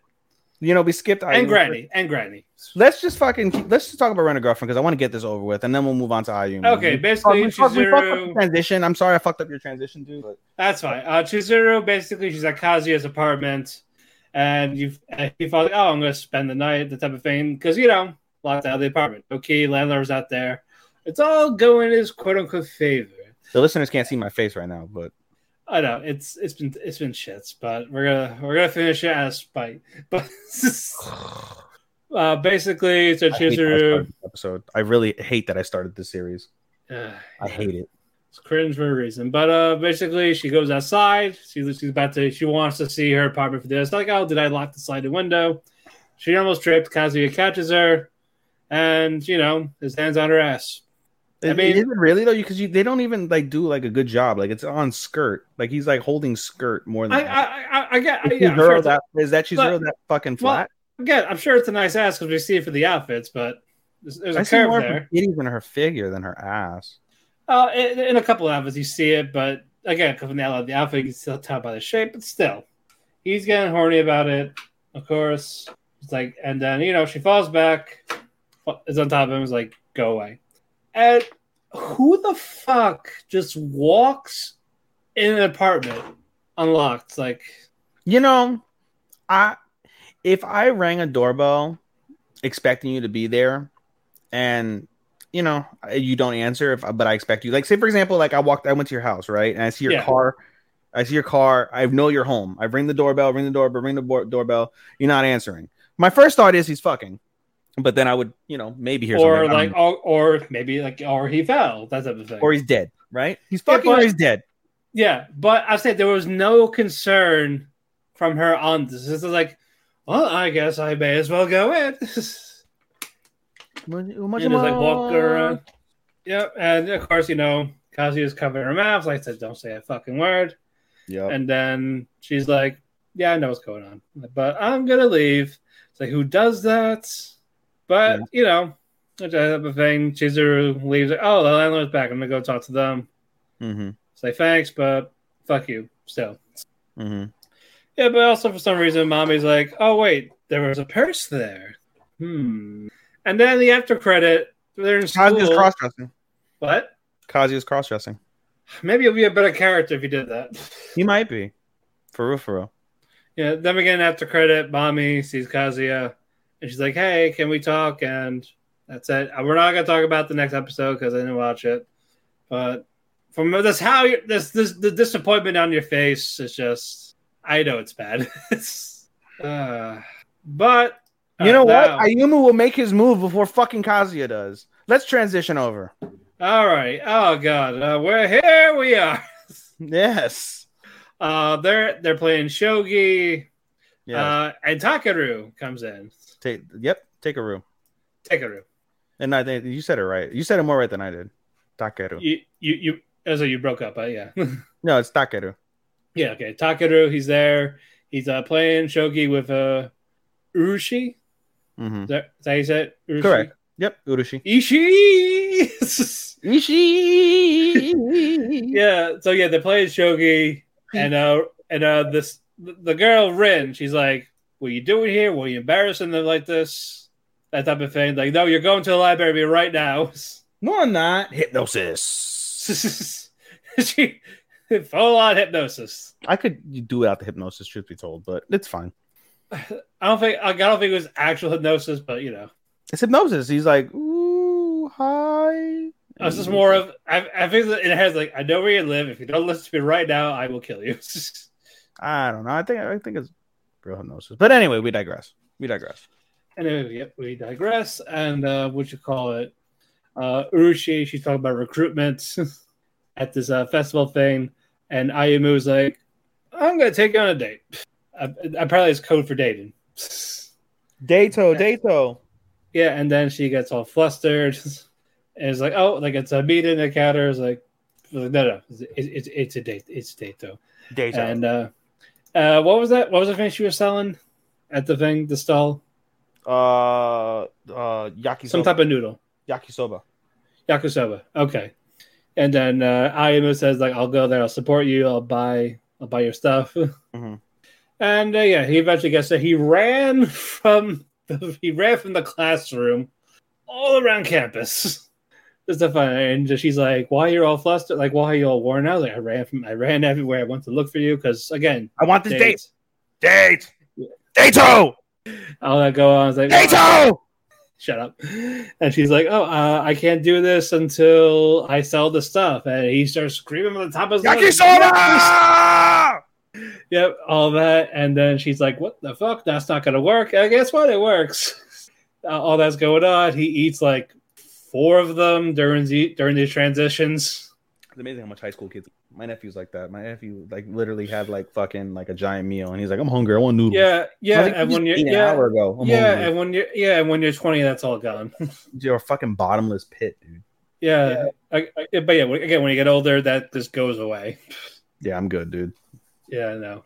But they sell out. There was three left. Blah blah. And he gives them to Takeru. It's like, take it. Like, oh, I only need the ones. Like, take it.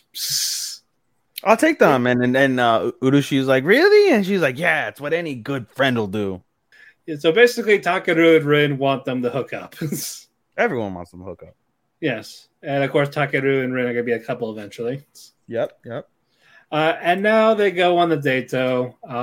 Basically, any physical activity, like the soccer ball or anything like that. Of course, Ayumu, he does well in that, while she fucking falters and falls trying to kick a soccer ball like Charlie Brown. Yeah, but that's nice. They have crepes, they have drinks, they laugh. Takoyaki. They eat and drink while doing all these activities. Mm-hmm. And there was some hand holding.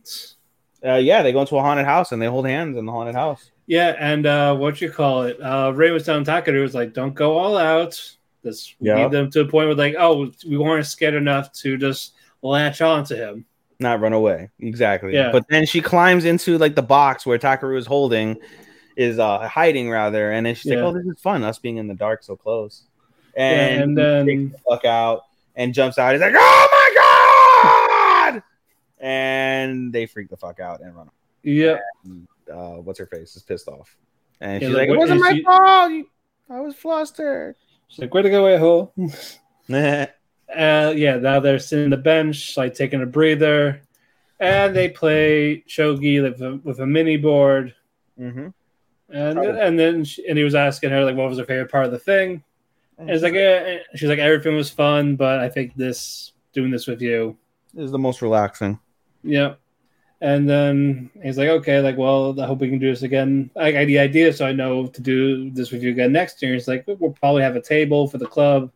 He's like, well, it's gonna do something, right? We will have a dato. Yeah, so no, it was a nice episode.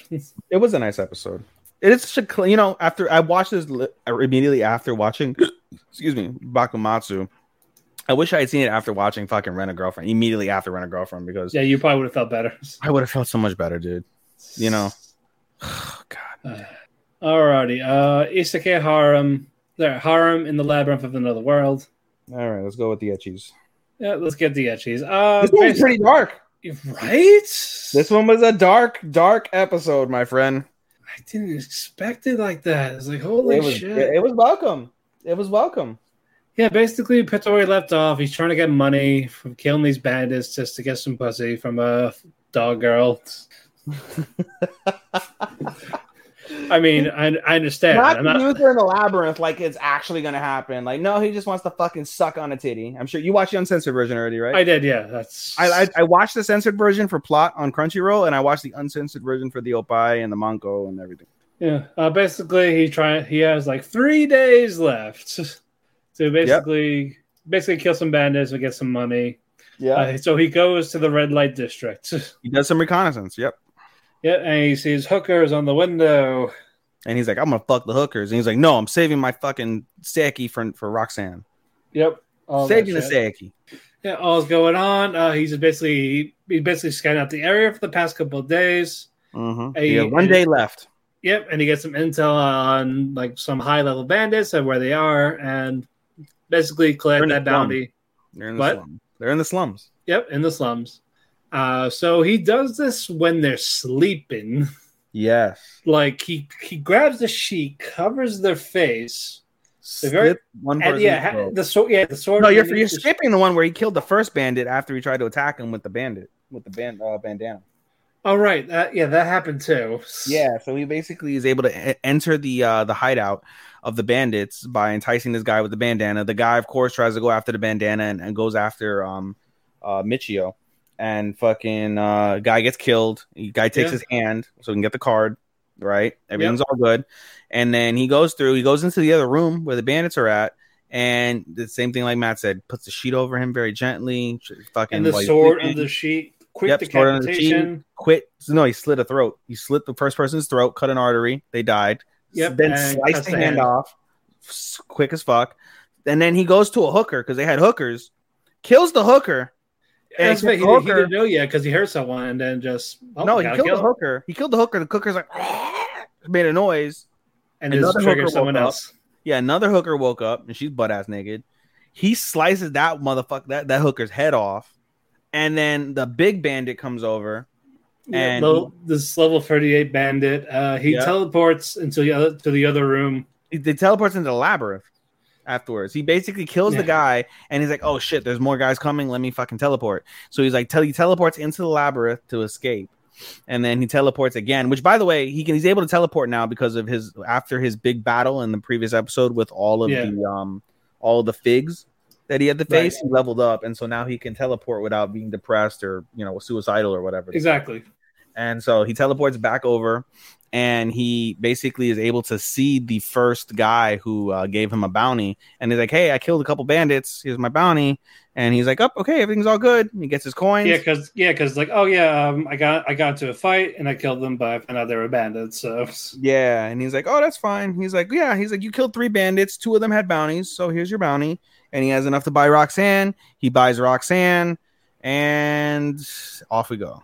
Yep. The old man forms a contract with them. Like, "Oh, she's yours now." Keiyaku. But yeah, it's surprisingly violent. It is very surprisingly violent. I'm glad. No, I'll take it. I'll gladly take this. And that's one thing that they don't do. They don't censor the violence a lot, which is great. They black out, and they do that also in the uncensored version where they black out where the guy cuts the dude's head off, or where they cut things off, Yeah. Where the blood is going to be or whatever the fuck happens with whatever's getting cut off. They do censor that still, even in the uncensored version. But I mean, really, the only difference between the Crunchyroll version and the uncensored version is literally just the sexual shit. That's it. Yeah. Like everything else is shown and is normal. Well, yeah. If I'm watching, I need titty. So I go back just for the titty. Like I will go back online on Google, look for the titty scene, watch the titty scene, and then move on. But if I'm gonna watch for the actual plot, like we were watching, I'll watch it on Crunchyroll. Very good. All right, Vermeil and Gold. Another good one. Yeah. Oh god. Even fucking Vermeil had a hard time. We'll get to that in a bit. Yes. Of course, we got a change in scene because it's needed. It's important for ecchis. Lilia and Charlos. How you pronounce the maid's name? What was the anime we just said again? I'm sorry, I just blacked. Vermeil. Vermeil. The maid. The girl with the kind of looks like she's wearing a maid outfit. Shaori. Okay, Charlie. Okay. Cheryl. Sorry, Cheryl. Cheryl's okay. I guess I was like looking at it. And I'm like, wait, that's not an I. That's an L. I had to like go. I've been drinking, folks. Yeah. It's hard to tell. It's hard to tell. Cheryl. Okay. It's just spelled differently. SHAROL. Cheryl. Yeah, and of course bra and panty scene. Yeah, bra and panty scene. And, Vince Russo. I wonder if we showed Vince Russo hentai, what he would say. Look at all the bra and panties, bro. My God, I want to kill him. Oh yeah, and of course Lily is like, "Oh, if I saw Alto change it, I wouldn't mind because it's him after all." Oh, of course. And he's like, "Well, never mind, I said that." And of course, she blames Vermeil for, people being spied on, all this, the perverted shit, even though she's a fucking pervert herself. Which, by the way, you see earlier, she's spied. Yeah, I think you just said that. My bad. Yeah, she's spied. Yeah.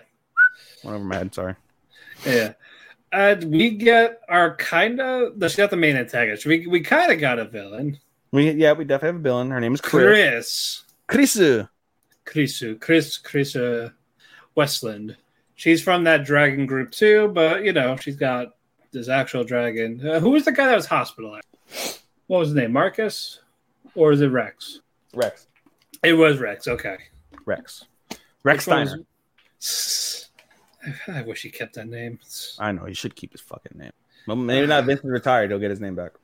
I still got no confidence. I got a tiny bit of confidence. We'll see. I mean, yeah, if they actually get rid of Kevin Dunn, I will have full confidence. Well, Kevin Dunn's not part of creative. He's just got the shitty angles. No, it's just more of he's the one that tells Vince that they're not good. By the way, for anybody that follows wrestling at all over the last 30 years, Vince McMahon retired today. He retired. 77 years old. I don't know how many fucking centuries in the business, and he retired. It's got to be like 70s. You say he's 77. I think you started getting involved in the business since the 70s. That's 50. More or less. Fuck. That's sorry, 1971. Damn. It's 53 years. 52 years. 52 years. Yeah, fuck. That's a long 52 time. years, 6 centuries, or 6 decades, sorry. I don't know, fuck, I said 6 centuries. Yeah, 70s, 80s, 90s, 2000. Yep. 6 fucking decades. Fuck. 6 decades. I expect him to be there till 85 and then die then. I totally expected him to die in office. Oh, yeah. No, I think everyone did. Who was the president of the United States to die in office? Like, naturally, not assassinated. Like while... Yeah. Was it Roosevelt? I think so. It's Roosevelt, right? He's the last guy who died in office. Yeah. He's also the last president that he died in his his third term, his ninth year.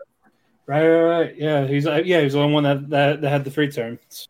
Imagine if he had Obama for 3 terms. Oh God. But anyway, basically, we get a duel with Alto and Cristo. You skipped a bunch of things. So basically, we get this duel. There's so much. Yeah, I see that. All right. So basically, so as Matt said at the beginning, Vermeil, what's her face, Aldo and Lilia, they're walking the hall, and all of a sudden they see the student council, and the student council, by the way, are all gold standard, right? Because we have like the bronze, we have like whatever, all these different standards that they mentioned at the beginning, and gold standard is like second highest or whatever behind platinum. And so they're all gold standard, like they're all revered, and everybody moves out the way and admires them, including Aldo. And Chris makes eye contact with Vermeil, and she's like, "Who is that woman?" Like, she's curious, but like, who the fuck is she? Like, that's an aura, like a different aura. And so, we go forward, and we see basically Rex is having a meeting with Chris as part of the Dragon Riders. And Chris beats the unholy hell out of Rex. Basically, was like, "Oh, you're pathetic. You have a fucking little lizard instead of a dragon. Like, get the fuck out of here. Like, oh, you got blood on my boot. Suck my boot and get the blood off of it. Do chores, and I'll maybe let you continue being a dragon rider." And Rex is like, basically, like, "Fuck you, ho. Like, I quit." And so she beats the unholy shit out of him, sends him to the hospital. Alto sees, hears about this and challenges fucking Chris to a duel, and we get our duel. Why didn't Vermeil make her have an orgasm like she did last? Oh, we also skipped before the whole thing where Aldo finds out. Aldo is basically in the shower, and he's like thinking about like, "Oh, they're so amazing." And then Vermeil's like, "Yeah, they are really cool." And she's like, "Right." He's like, "Oh, what? Like what?" He gets startled, and Vermeil's like, "Oh, like, I'm your familiar. I'll do anything to satisfy your desires. Like, close your eyes and leave everything to me. I'll make your dreams come true." And I assume they fuck in the shower. Like, at this stage, Vermeil's not I'm sorry, not Vermeil. Aldo's not a virgin at this stage, right? Oh, no. He has to not be a virgin. I'm convinced he's not. God, even if she raped him, like, he's not a virgin. I think she kind of did. Multiple times. Oh, yeah.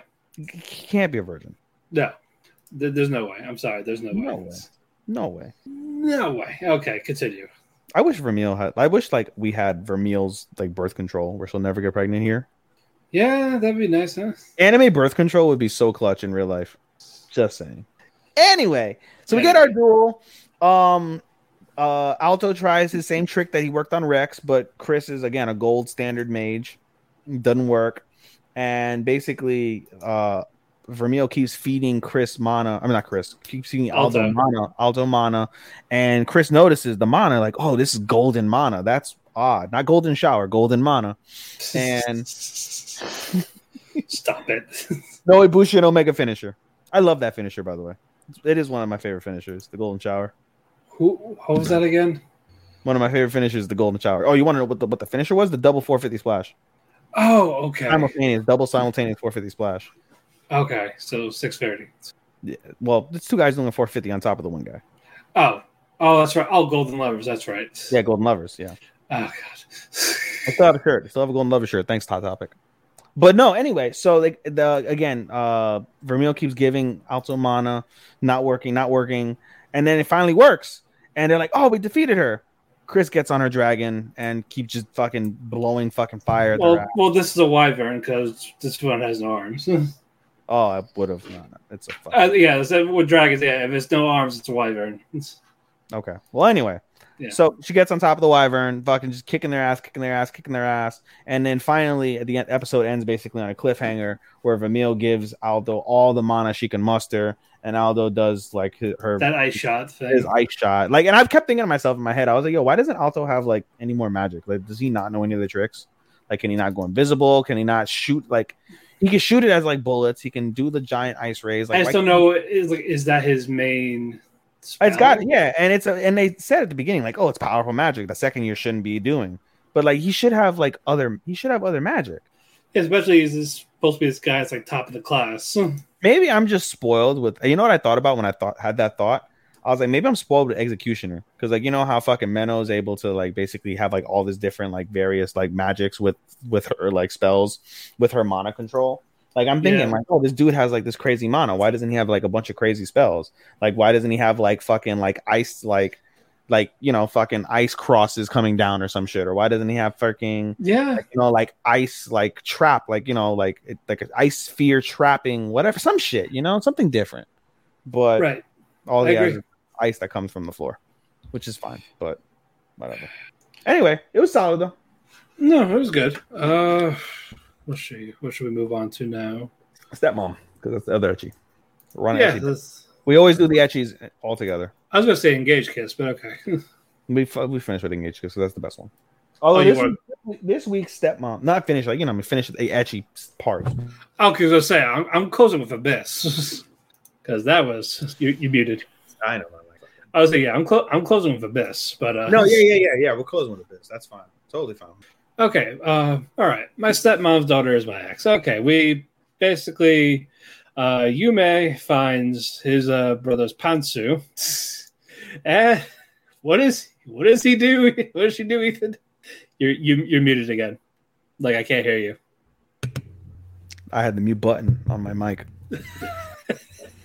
It works, by the way, guys. Yeah, I'm glad we know it works. Anyway, she sniffed his crotch.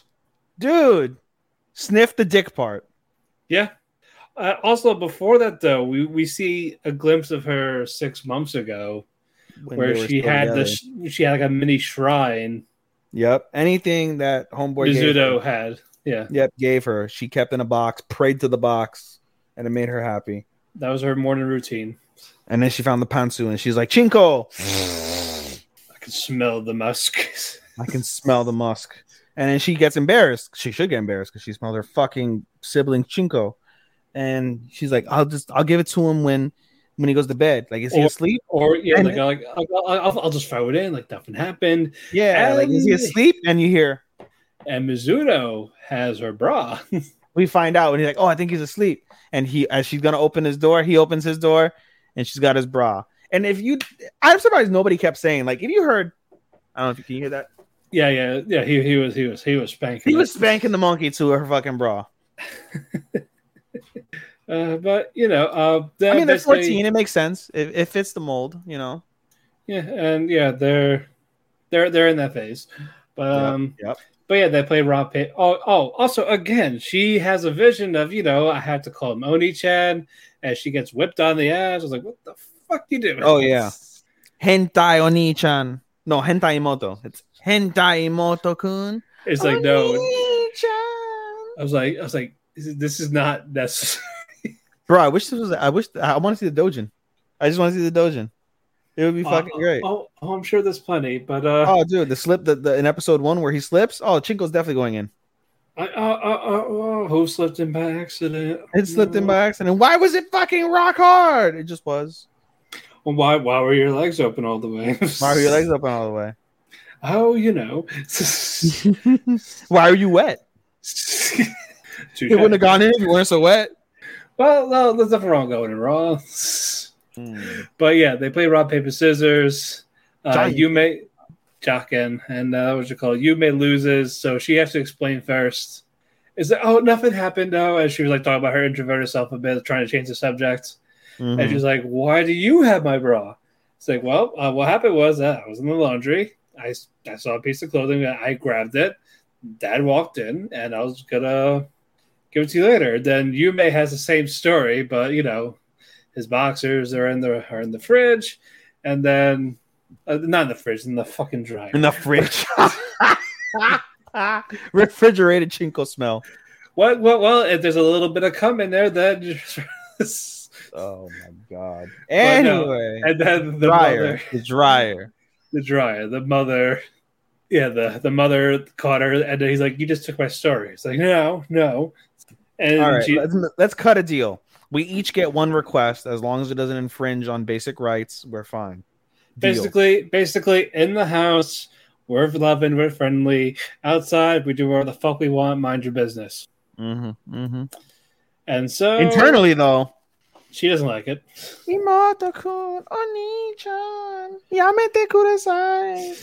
But we go to the next. But yeah, we go to the next day, and Yumi sees Mizuto with this girl. Yes, and she's with dark glasses and dark hair. And Yumi's like, "That's the old me. What the fuck? This guy is such a fucking piece of shit."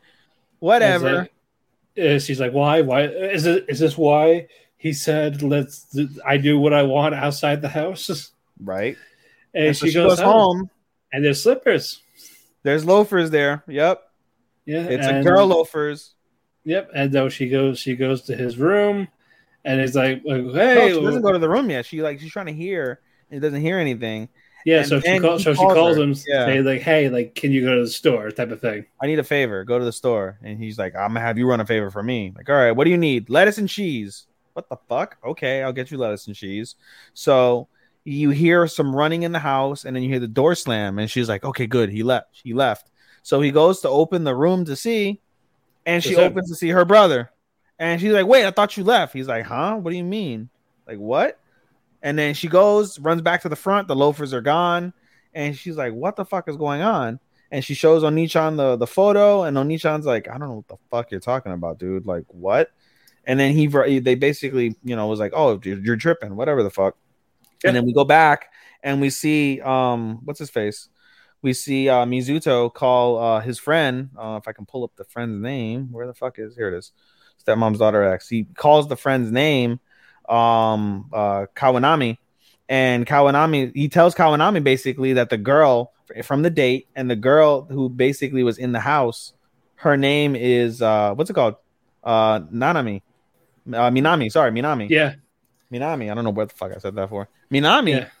And shit, the fight's over already. Oh, what the fuck? Wow, I missed the fight completely. Damn, he went to sleep. All right, continue. Oh my god, sorry, I had the Bellator fight on. That was super quick. Yo, these fucking Dagestani Russians, bro, kicking the fuck out of the Americans. All these Khabibs, bro. What the fuck? Wow. Hold on, let me write that really quick. These fucking Khabibis. God damn. Anyway, okay. Anyway, so she basically tells Kananami. Is that Kananami? I said that? Kawanami. Yeah. That Minami, Jesus Christ, names, are is basically was like, hey, let's get married. And Mizuto's like, what? And she's like, yeah, I want to be Imoto with Yume. And she basically she has like a crush on Yume, right? So basically, if she marries the brother, she'll be in the family. Yeah, and she's like, and you're cute, da da da da. So Mizuto asks Kawanami, like, yo, how is Minami anyway? And she's like, oh, like she's a great girl, but she's super obsessive over things she loves, like really, really obsessive, and tells a far-fetched story about how she had a boyfriend once and basically drove him to exhaustion, and he went to the hospital. And what's it called? Mizuto's like, oh, well, fuck, that's kind of fucking far-fetched, but that's totally believable at the same time. Holy shit, we don't want that. And so basically, Kawanami is like, hey, you need to do this in order to get Minami off of your ass. And he's like, what the fuck? So the episode ends. He goes over to Yume's room, knocks on the door, and tells Yume, hey, I want to submit my request for my favor. My favor. And she's like, all right, well, as long as it doesn't infringe on anything, what do you want? And he's like, go on a date with me tomorrow. And she starts blushing like, Nani? And that's how the episode ends. Yep. I like this episode. It was funny. Mm-hmm. Creepy. Mm-hmm. And yeah, all around good, better than Rent a Girlfriend. Everything's better than Rent a Girlfriend, bro. At this stage, if I look at the 21 anime I'm watching, like Rent a Girlfriend would be 21. Even Boruto with the shitty fucking filler is ahead of goddamn Rent a Girlfriend for me. Well, as of right now, our disappointment by default would be Teppen because we dropped it. Yeah, it's gonna basically win by default. All right. Engage Kiss. Anyway, Engage Kiss. We got some backstories here. Yes, I was really glad that we got these backstories because at this point when I saw the episode, I hadn't watched Lycoris, and I was like, oh, Charlie's Angels, meh, whatever. Like it's like, oh, ecchi anime, and then they gave us the backgrounds, and I was like, oh, cool. They basically made Homeboy not be a fucking a feckless piece of shit, right? Like he has a backstory, and he's got a really sad backstory at that, right? Yeah, so basically Shu is asleep. The episode starts with Shu asleep, and Shu basically recounts the time that his family was murdered by like the demons that he basically goes after. And he wakes up and he goes like, don't worry, family, like I haven't forgotten about you. And as he's fighting, basically they have like this caterpillar demon that him and Kisara can fight. And so we get the story from his former, I guess, caretaker to the federal agent that he's talking to on the bridge as they're having this fight, and they start going on the background of Shu, and we say, yeah, Shu like lost his family, and I took him in for a year, and with Kisara, like he found like hope, and he's basically battling the demons. We find out basically that all of like the units in the city teamed up against Shu and Kisara and lost, and they're like, well, rather than fucking have them destroy the world, let's just join forces with them, and they agreed. And so that's why Kisara fights the demons, that even though she is one. But we find out basically, and we noticed this in episode 1, and they had to do a good explanation. If you have a contract or you work with a demon, you always, without fail, must give up something of yours. Like you'll never like be the same. Like something of yours goes. And it's this instance for Shu, it's his memories. Every time he like gives power and gets power from Kisara, he loses some sort of memory. The reason why this is earlier in the episode, we see him meet up with Ayano, and Ayano's like, oh, look at my like outfit, whatever the fuck, and he's like, oh, what's with the outfit, dude? And Ayano gets upset, and Kisara basically has to tell him like, yo, you've lost your memories. That's the very first outfit that she wore when you guys went on a date, like your very first date, and that's why it was significant. And it basically, Shu gets a little flustered, but at the same time, he's dedicated to wanting to avenge his family, and he's like, "There's no boundary I won't cross to avenge my family. I'll even I'll even be intimate with someone that I'm not in love with, just so I can avenge my family, because that's all I care about. I'll give you all of my memories as long as you help me avenge my family." And that's all like on Shu's mind. And they make out pretty like passionately. That was definitely a passionate makeout session. Wasn't like, I'm doing this because I need to. Like, no, there was passion in the sadness in Shu's like determination in his will, right? And basically it gives Kisara all the power, and Kisara is able to defeat the demon that by this point grew into a butterfly and was flying and all this crazy shit. But that's the real backstory that we get between them. And so I'm really glad we got that. It gave us definitely a reason to care about Shu and invest in him, and also follow Kisara and Ayano because of the fact that in their own way, through Shu's suffering, like they're being drug along and they're suffering in their own ways as well. So I was really happy with that story. Yeah, no, this was definitely nice. And then what you call it? What's her name again? Which one? The demon girl. Yeah, Kisara. Kisara. She sees how much Ayano cares about Shu with these little memory things. So I thought that was nice. So just being that competition type thing. No, like she recognizes that. And it's kind of like in a way, and you realize this in this week's episode of Rent a Girlfriend, where Ruka really understands like, as much as like Kazuya's a fucking dirtbag and a piece of shit, like she recognizes Chizuru is her competition and she understands why Chizuru is her competition. And so in this instance, Kisara understands why Ayano is her competition and understands like the situation that she's in, and she plays her role even if it does bother her, but she tries to get her own like things out of it as a result. But there's a dynamic there that she understands and it works within that circumstance or in that role. So right. But nice shit. All right, moving on. Shit, pal. Overlord 4. How many more do we have? God damn. We got Overlord. Cuckoos. No, there was no Cuckoos. There was a recap. Oh, yeah, that's right. Abyss, Call of the Night, and Yakuza. Okay, cool. What are we culminating? Yakuza. Yes. No, I feel like I have to watch it today. It's like, okay, I think this should. I wanted Call of the Night, but next time. No, we'll see what happens with Call of the Night. But you see why I stand for Yakuza. Oh, yeah. No. It's really good. It's so good. We'll get into it momentarily. Anyway, Overlord. Solid episode of Overlord. Man, these last 5 we're going to get into, all super solid. Oh, yeah.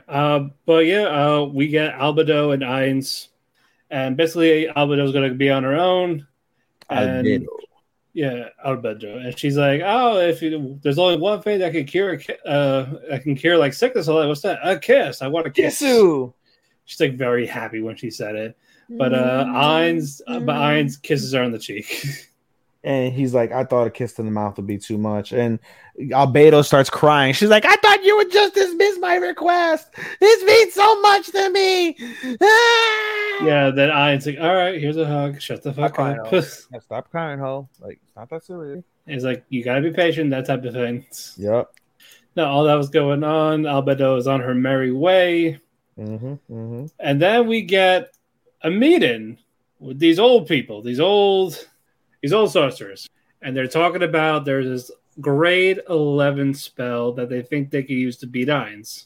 And I was like, okay, what is it? That type of thing. They're talking about the vampire and then Demigur when he was in disguise, and Ainz is disguised with the knight. As the phone goes off. But sorry, it's cool. All that was going on. I was like, okay, I bet they're all in cahoots. Like, where's the connection here? And their thing also, what'd you call it? The Emperor. What's his name? Derp. I don't fucking remember. There's so many characters that I don't remember because it's been so long since I know. That's why I feel like, what's his name? And you just binged it fairly recently too. Like, you shouldn't be forgetting. Like, I shouldn't be forgetting. But again, there's so many fucking characters. I can't Jerkniv. Jerk off? What? Yeah, Jerkniv. Jerperjer. JIRCNIV. Huh? That's how you spell it. JIRCNIV. Call him jerk off. Yeah, Emperor jerk off. Yeah, he's losing his hair because he's so stressed out. Yeah, he's so stressed out with Ainz and the fact he's got to beat the sorcerers for this thing to do his little double cross thing. So he invites him to like this Roman Coliseum type tournament style thing. And eventually they were talking, and it's like, okay, they're like passing notes to each other. Like, oh, you're just in time for the main event. It's like, oh, and the guy fight this guy is Ainz Ungol. Ainz Ungol. Nani? So he freaks out, and then the sorcerer thinking, oh, you set us up. I know you were working with him. It's like, that's not like that. I didn't do it. I swear I didn't know. And he slowly kind of like, but he's good at talking. Have you guys heard of this? Like, he's very persuasive that Ainz is like levitating above them. It's like, hey guy, what's going on? It's like, hey, like, you doing well? Yeah, are you trying to betray me? No. Then he's like, they were talking to the sorcerers, like, oh, I need to introduce myself to you guys, and they're like, we're leaving. You can take this guy. Fuck off. Yeah. And then he talks to the emperor. Is like, are you taking care of yourself? You need to take care of your body. You know that, right? Like, yes, sir. All right, I'm gonna go kill your guy now down there. Okay, ain't trouble. Okay, Dad. Yeah, that's basically what happened. And yeah, and then he's just very stressed the fuck out. Oh, dude. Losing more hair. He's gonna go bald when this is over. Ohage. It's gonna happen. Just like goddamn. Right. But it's setting up for something big, and I can't wait to see what this grade 11 summon or spell is. That he's gonna fucking win. Yeah. I'll wait till you come back because I think he's getting more drinks. No. Okay. I thought I heard because my cat likes to lick the sink. I give him water and he licks the sink. Before we continue, I had a friend that was also currently watching Overlord and he finished season 3, and he was like, "So why didn't he just fight the guy in a duel?" I was like, "Okay, here's why he didn't." He said, "Unless you master the sword, you're not gonna kill me. So why is he gonna waste his time in a fight? Just given the sparing the dignity, this is to death. Bye." So yeah, I would love to see a fight. Hell yeah! But again, he said you're not going to win. So I gave you some dignity. So just fighting to embarrass yourself. That was it. So good shit. All right, call the night. Wow. Yes, good shit, pal. But yeah, call the night. This another really good one. I love the art style for this still. Yes, I do. It's all what's it called? Outrun. Yeah, it's Outrun style, and it's amazing. It truly is amazing. But it basically starts with Akira and Ko from the previous episode. Like they got like, "What are you doing here?" type of thing. And before we see more of the talk, we go forward for like maybe a couple hours. Ko's talking to Nazuna about what's it like to like have friends, that type of thing. Mm-hmm. She's like, you never had friends. Like I did. I don't know if I would call her a friend, but you see from the previous night that Akira still considered Ko a friend. Mm-hmm. She had the communicator from like back then, because when he put it on her mailbox when he was younger, mm-hmm. she hasn't taken it off. So I was like, oh. And then there's this more of like, why weren't you like why'd you stop going to school and all this? And then it turned to it's 4 a.m. and she gets up this early to walk to school. Mm-hmm. That's very early. I can't do that. She said she likes to get walks in. Yeah, that's fair. Now their thing. Yeah. So now their thing is that basically they meet up around 4:30 in the morning every day. Mm-hmm. So while he's getting his blood sucked, like a booty call, he goes to see Akira, his childhood friend. Hey. And she's like, "Oh, like I knew it was just physical. Like, are you gonna? I'm just a come and go or a suck and go." It's like, sorry, I gotta do this. I was like, "Is it a girl?" I was like, "Oh shit, it is, isn't it?" Yeah. So you see Ko and Akira talk at the park, and Azuna is like spying around. It's like, "Hey, who's this? Who's this bitch?" You're right. What you doing? What's going on? And yeah, and then he just grabs Ko, sucks his blood in front of her, establishing dominance. I'll show you what I do. Yeah. What just happened? Yeah. And then she's bleeding. Oh my god. Yeah, then she revealed that she's a vampire to Akira. And they're at this, I guess you can call it a diner. Yeah, like a morning cafe, I guess. A morning cafe, yeah. And she gets a beer at like 5 a.m. Mm-hmm. While they get their coffee and shit. And it was mostly like them talking about each other. And then she's basically asking Ko, why'd you stop going to school? And apparently, for some reason, this ticked Nazuna off. Yeah, because basically, he's like, I really felt like I wasn't having fun. And Akira like relates to Ko. And he's like, she's like, yeah, I'm going through that exact same thing right now. Like, it's not very fun. And she gets pissed off because Akira is like, Ko, come with me to school. I'll have way more fun with you around, and I think we'll have fun together. Please come back with me. and then that pisses off Nazuna. Yeah, and she Nazuna jelly. storms out. Yeah, and then he starts running after her, and she's Can't like, catch "You up, mad?" obviously. He's like, "You mad? I'm not mad." All right. And it's a thing that she just jumps away, flies off. Right. And I then won't let you get past me. I let her get past me. Yep. No, like I won't let you out of my sight. He's like, shit, she's out of my sight. Yep. And he's been looking for a couple hours. He sees it's about to turn to morning, and he hears her through the communicator. And he's like, sorry. Dozo. Gomen nasai. Dozo. And she's like, why are you sorry? He's like, I'm not mad at that. Yeah, she's like, I was just pissed. She's like, I was just ticked off. And she's like, isn't ticked off and mad the same thing? But okay. And then he's like, she's like, why are you saying sorry? And he's like, I just want to repair what we had. And she's like, oh, like what we have is needing to be repaired. Like, what is this? Mm. And in between, we skipped over as he was trying to catch up. He gave up. He was exhausted. So as he goes, he tripped on the stairs and fell and busted his lip. He busted his lip. So as him and Nazuna are talking, Nazuna's like, oh, you cut your lip. And he goes, yeah, I fell. And she goes up close and she's like, wow, you cut your lip pretty bad. It's bleeding a lot. And he goes, yeah, I know. And she basically comes up really close and sucks his blood through his mouth and basically kissed him. Yep. And she's like, all right, that's enough blood for me today. I'll see you tomorrow. And then she's like, I'll see you tomorrow, friend. And he's like, wait, friends aren't supposed to kiss? And that's how it ends. But still, that was still a nice touch. It was a nice touch. It was a good episode for sure. No, definitely a good episode. Mm-hmm. All right. Co-main. Thank God. Yakuza's Guide to Babysitting. My favorite. This is, truth be told, honest to God, I think my favorite anime this season. I feel like it's going to be in top 5 for sure. Beyond a shadow of a doubt. No, this is my favorite so far. But yeah, we picked up where we left off, where Sakuragi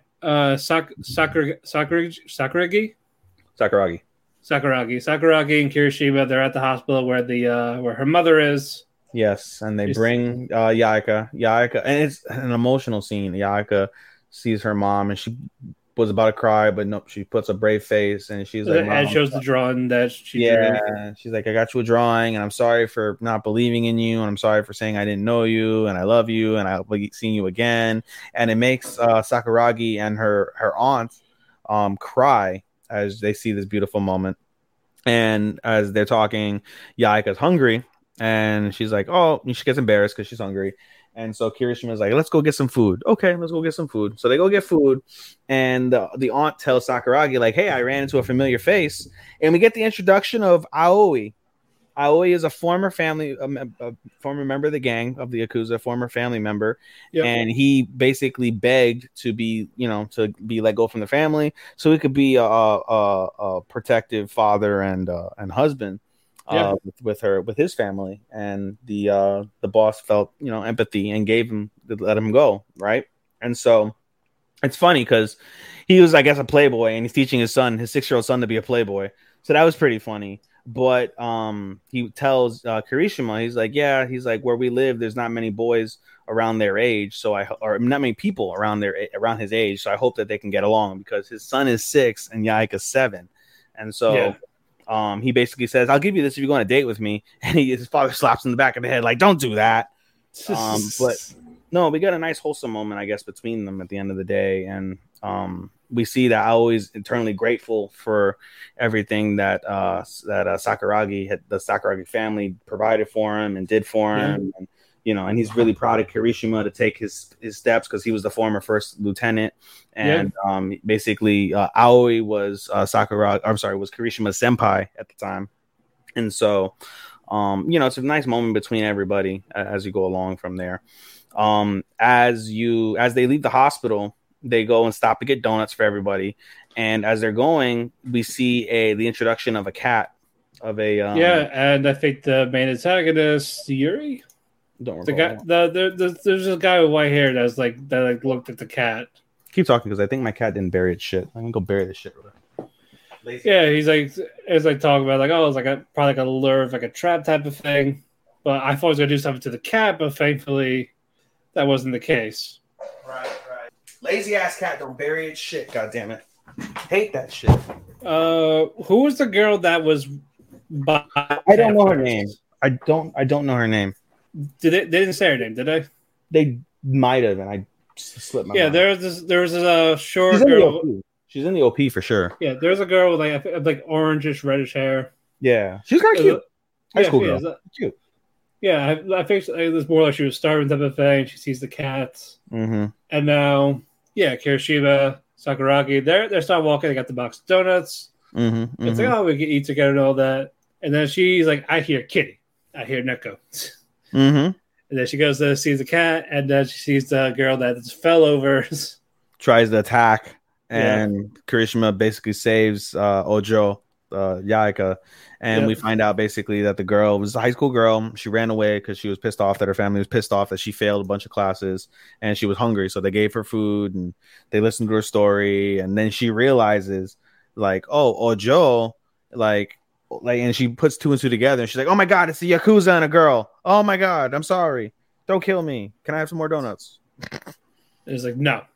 No. And it's like, oh, like she ate the coworker's donuts. Like, we'll save the cat. Right. Turn to the cat. And then Yaika's like, I want to keep the cat. And Kirishima's like, it's a lot of responsibility. Are you sure? Yeah, I want to keep the cat. He's like, all right, we'll talk to your dad. And she keeps the cat. And that cat is adorable. Oh, yeah, very adorable. What was the cat's name? Ohagi. It's a cute name, too. It is, yeah. And even the father sees it. And like he sees the cat nuzzling on him. And he's just like...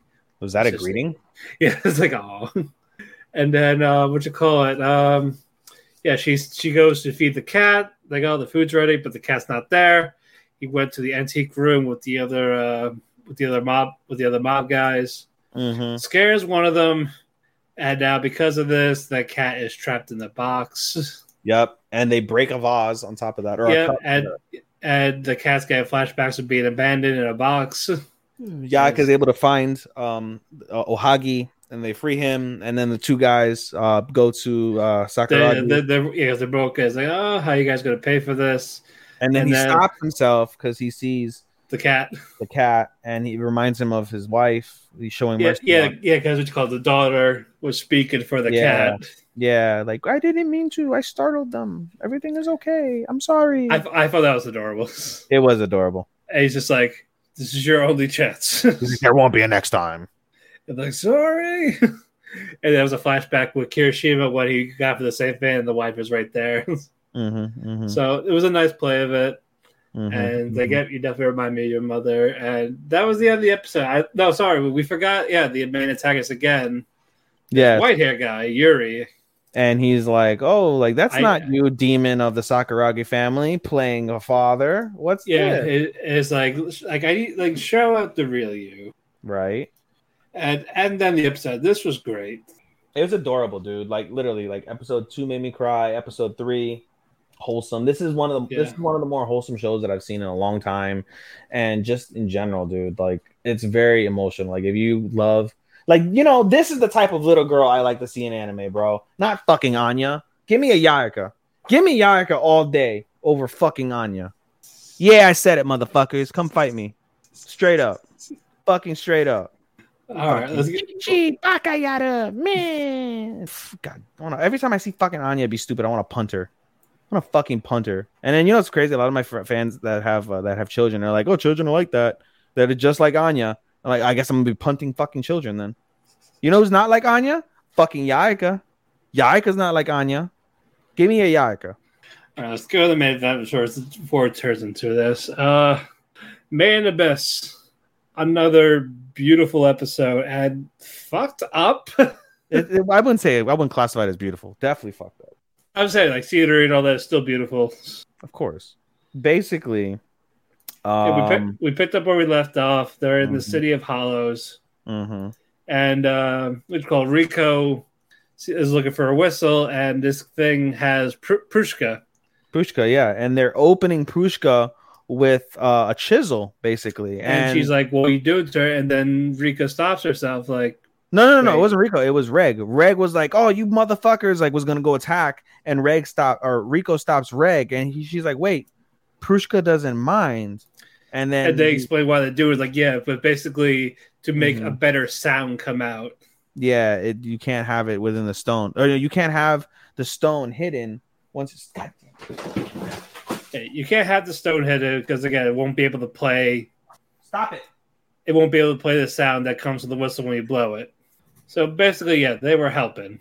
Right. And then, so they left it be. Yeah, let it be for now. This hollow thing. I don't remember his name. Well, I wonder if we click on it. We'll be... That giant snake-like thing. Well, you know who it reminds me of? It reminds me of the leader from toward the end of the episode, which we'll talk about. Oh, the princess from the first expedition, yeah.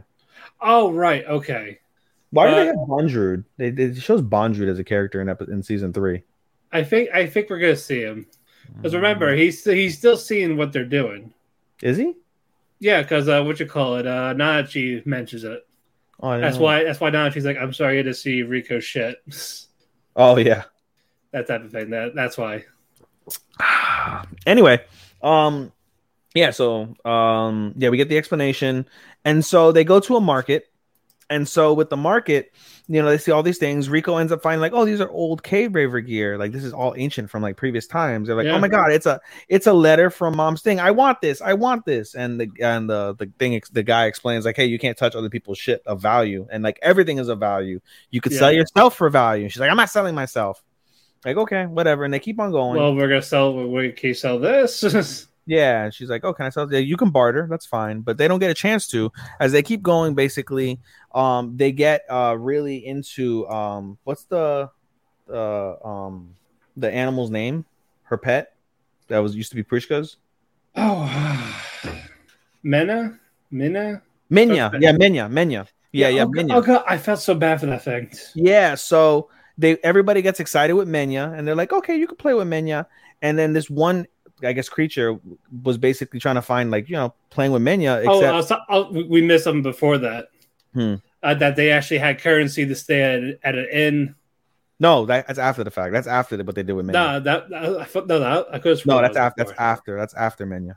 That's after what happened with Menya. So basically, they're playing with Menya, and then the guy, he squeezes Menya, and then Menya's eye pops out of its skull, and its asshole basically becomes what's it called, hemorrhoided out, it protrudes out.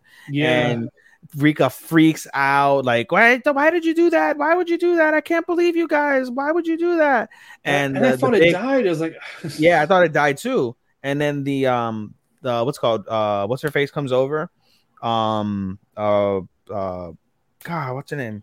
Nanachi comes over. Yeah. And basically says, oh, it's fine. It'll just be sore for a while and swollen for a while. Pushes the eyeball in and pushes the asshole back in. Yeah. And the guy's like, oh, how much would you value how much do you value Menya? And she's like, oh, I can't put a value on it. So she's like, oh, would you say that it's invaluable? And she goes, yeah.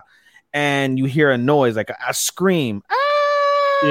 From the distance, and the thing that fucked up Menya begins to run, and Rico's like, what the fuck is being punished?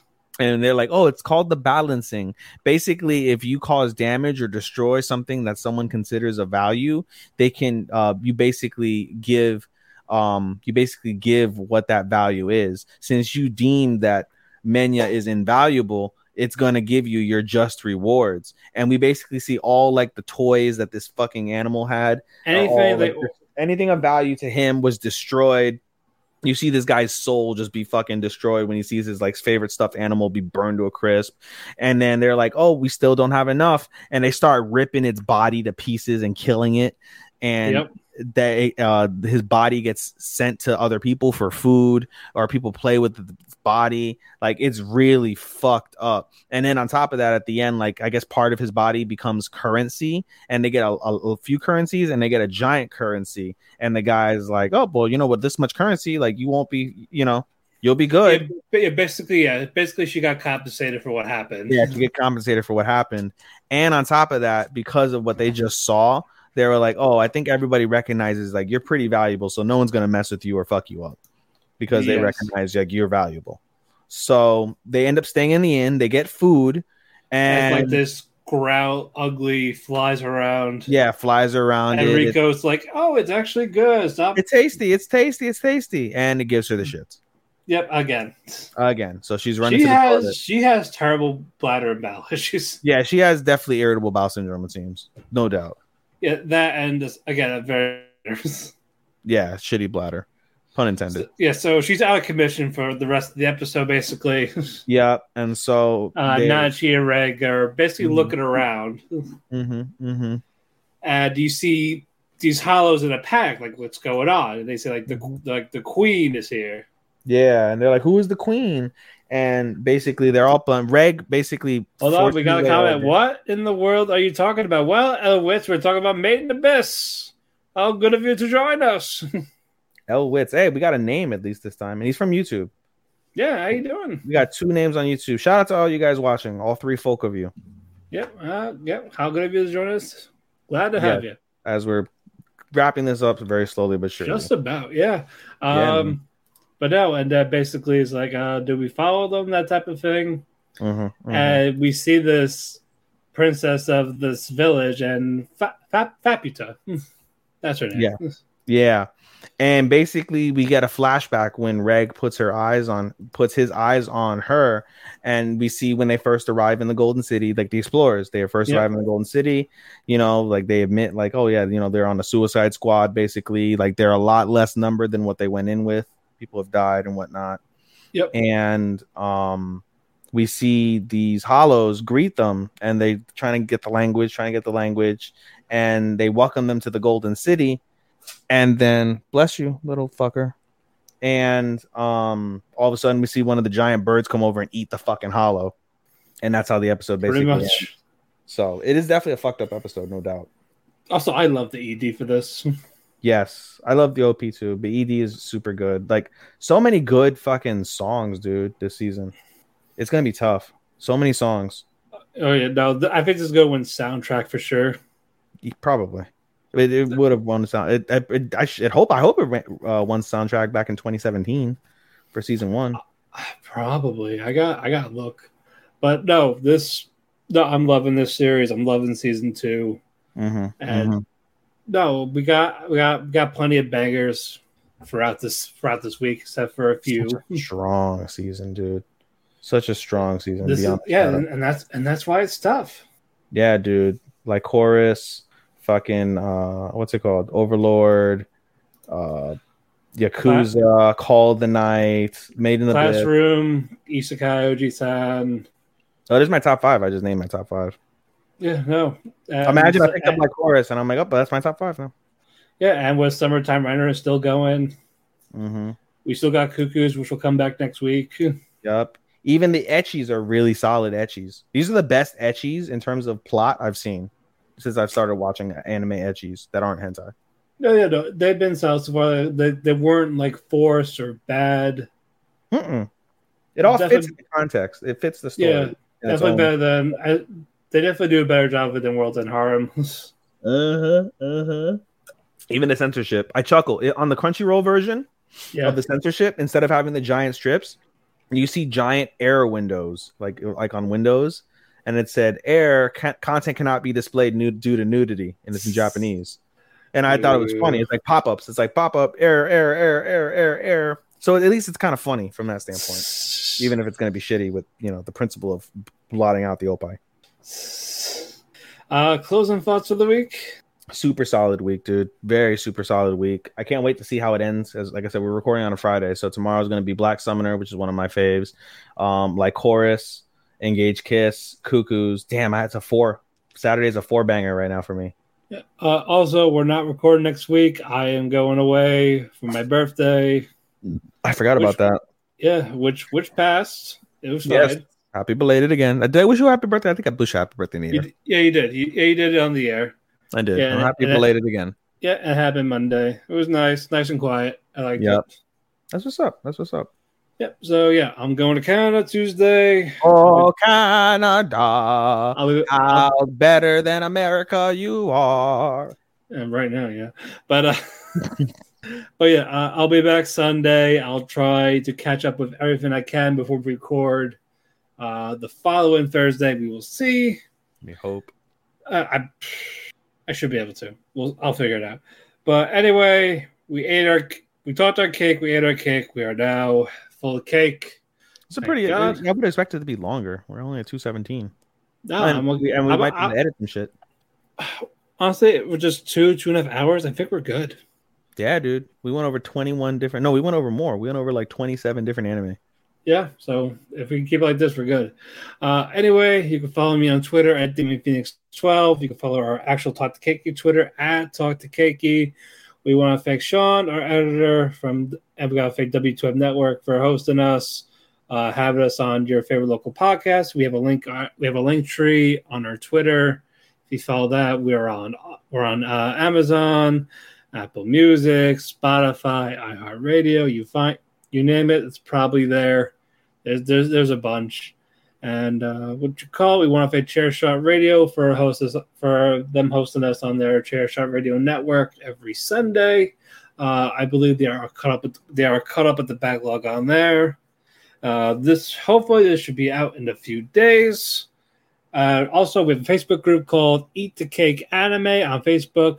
If you join it, let us know how you found us. If it's for this, we'll give you a shout out. We'll take care of you. Also, we are looking for special guests for our secondary show, Keki Shop. If you have a favorite, eventually we gotta get more people.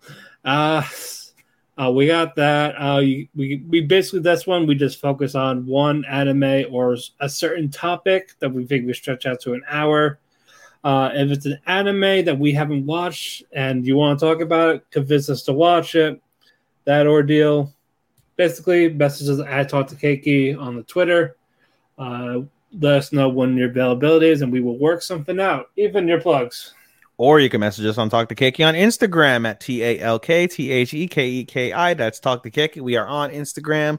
You can follow me on Instagram at podcast.senpai. That is my podcast Instagram. You can follow me at AI_anime24. That is my anime Instagram, where I post my daily updates in terms of shows that I watch and reviews and such.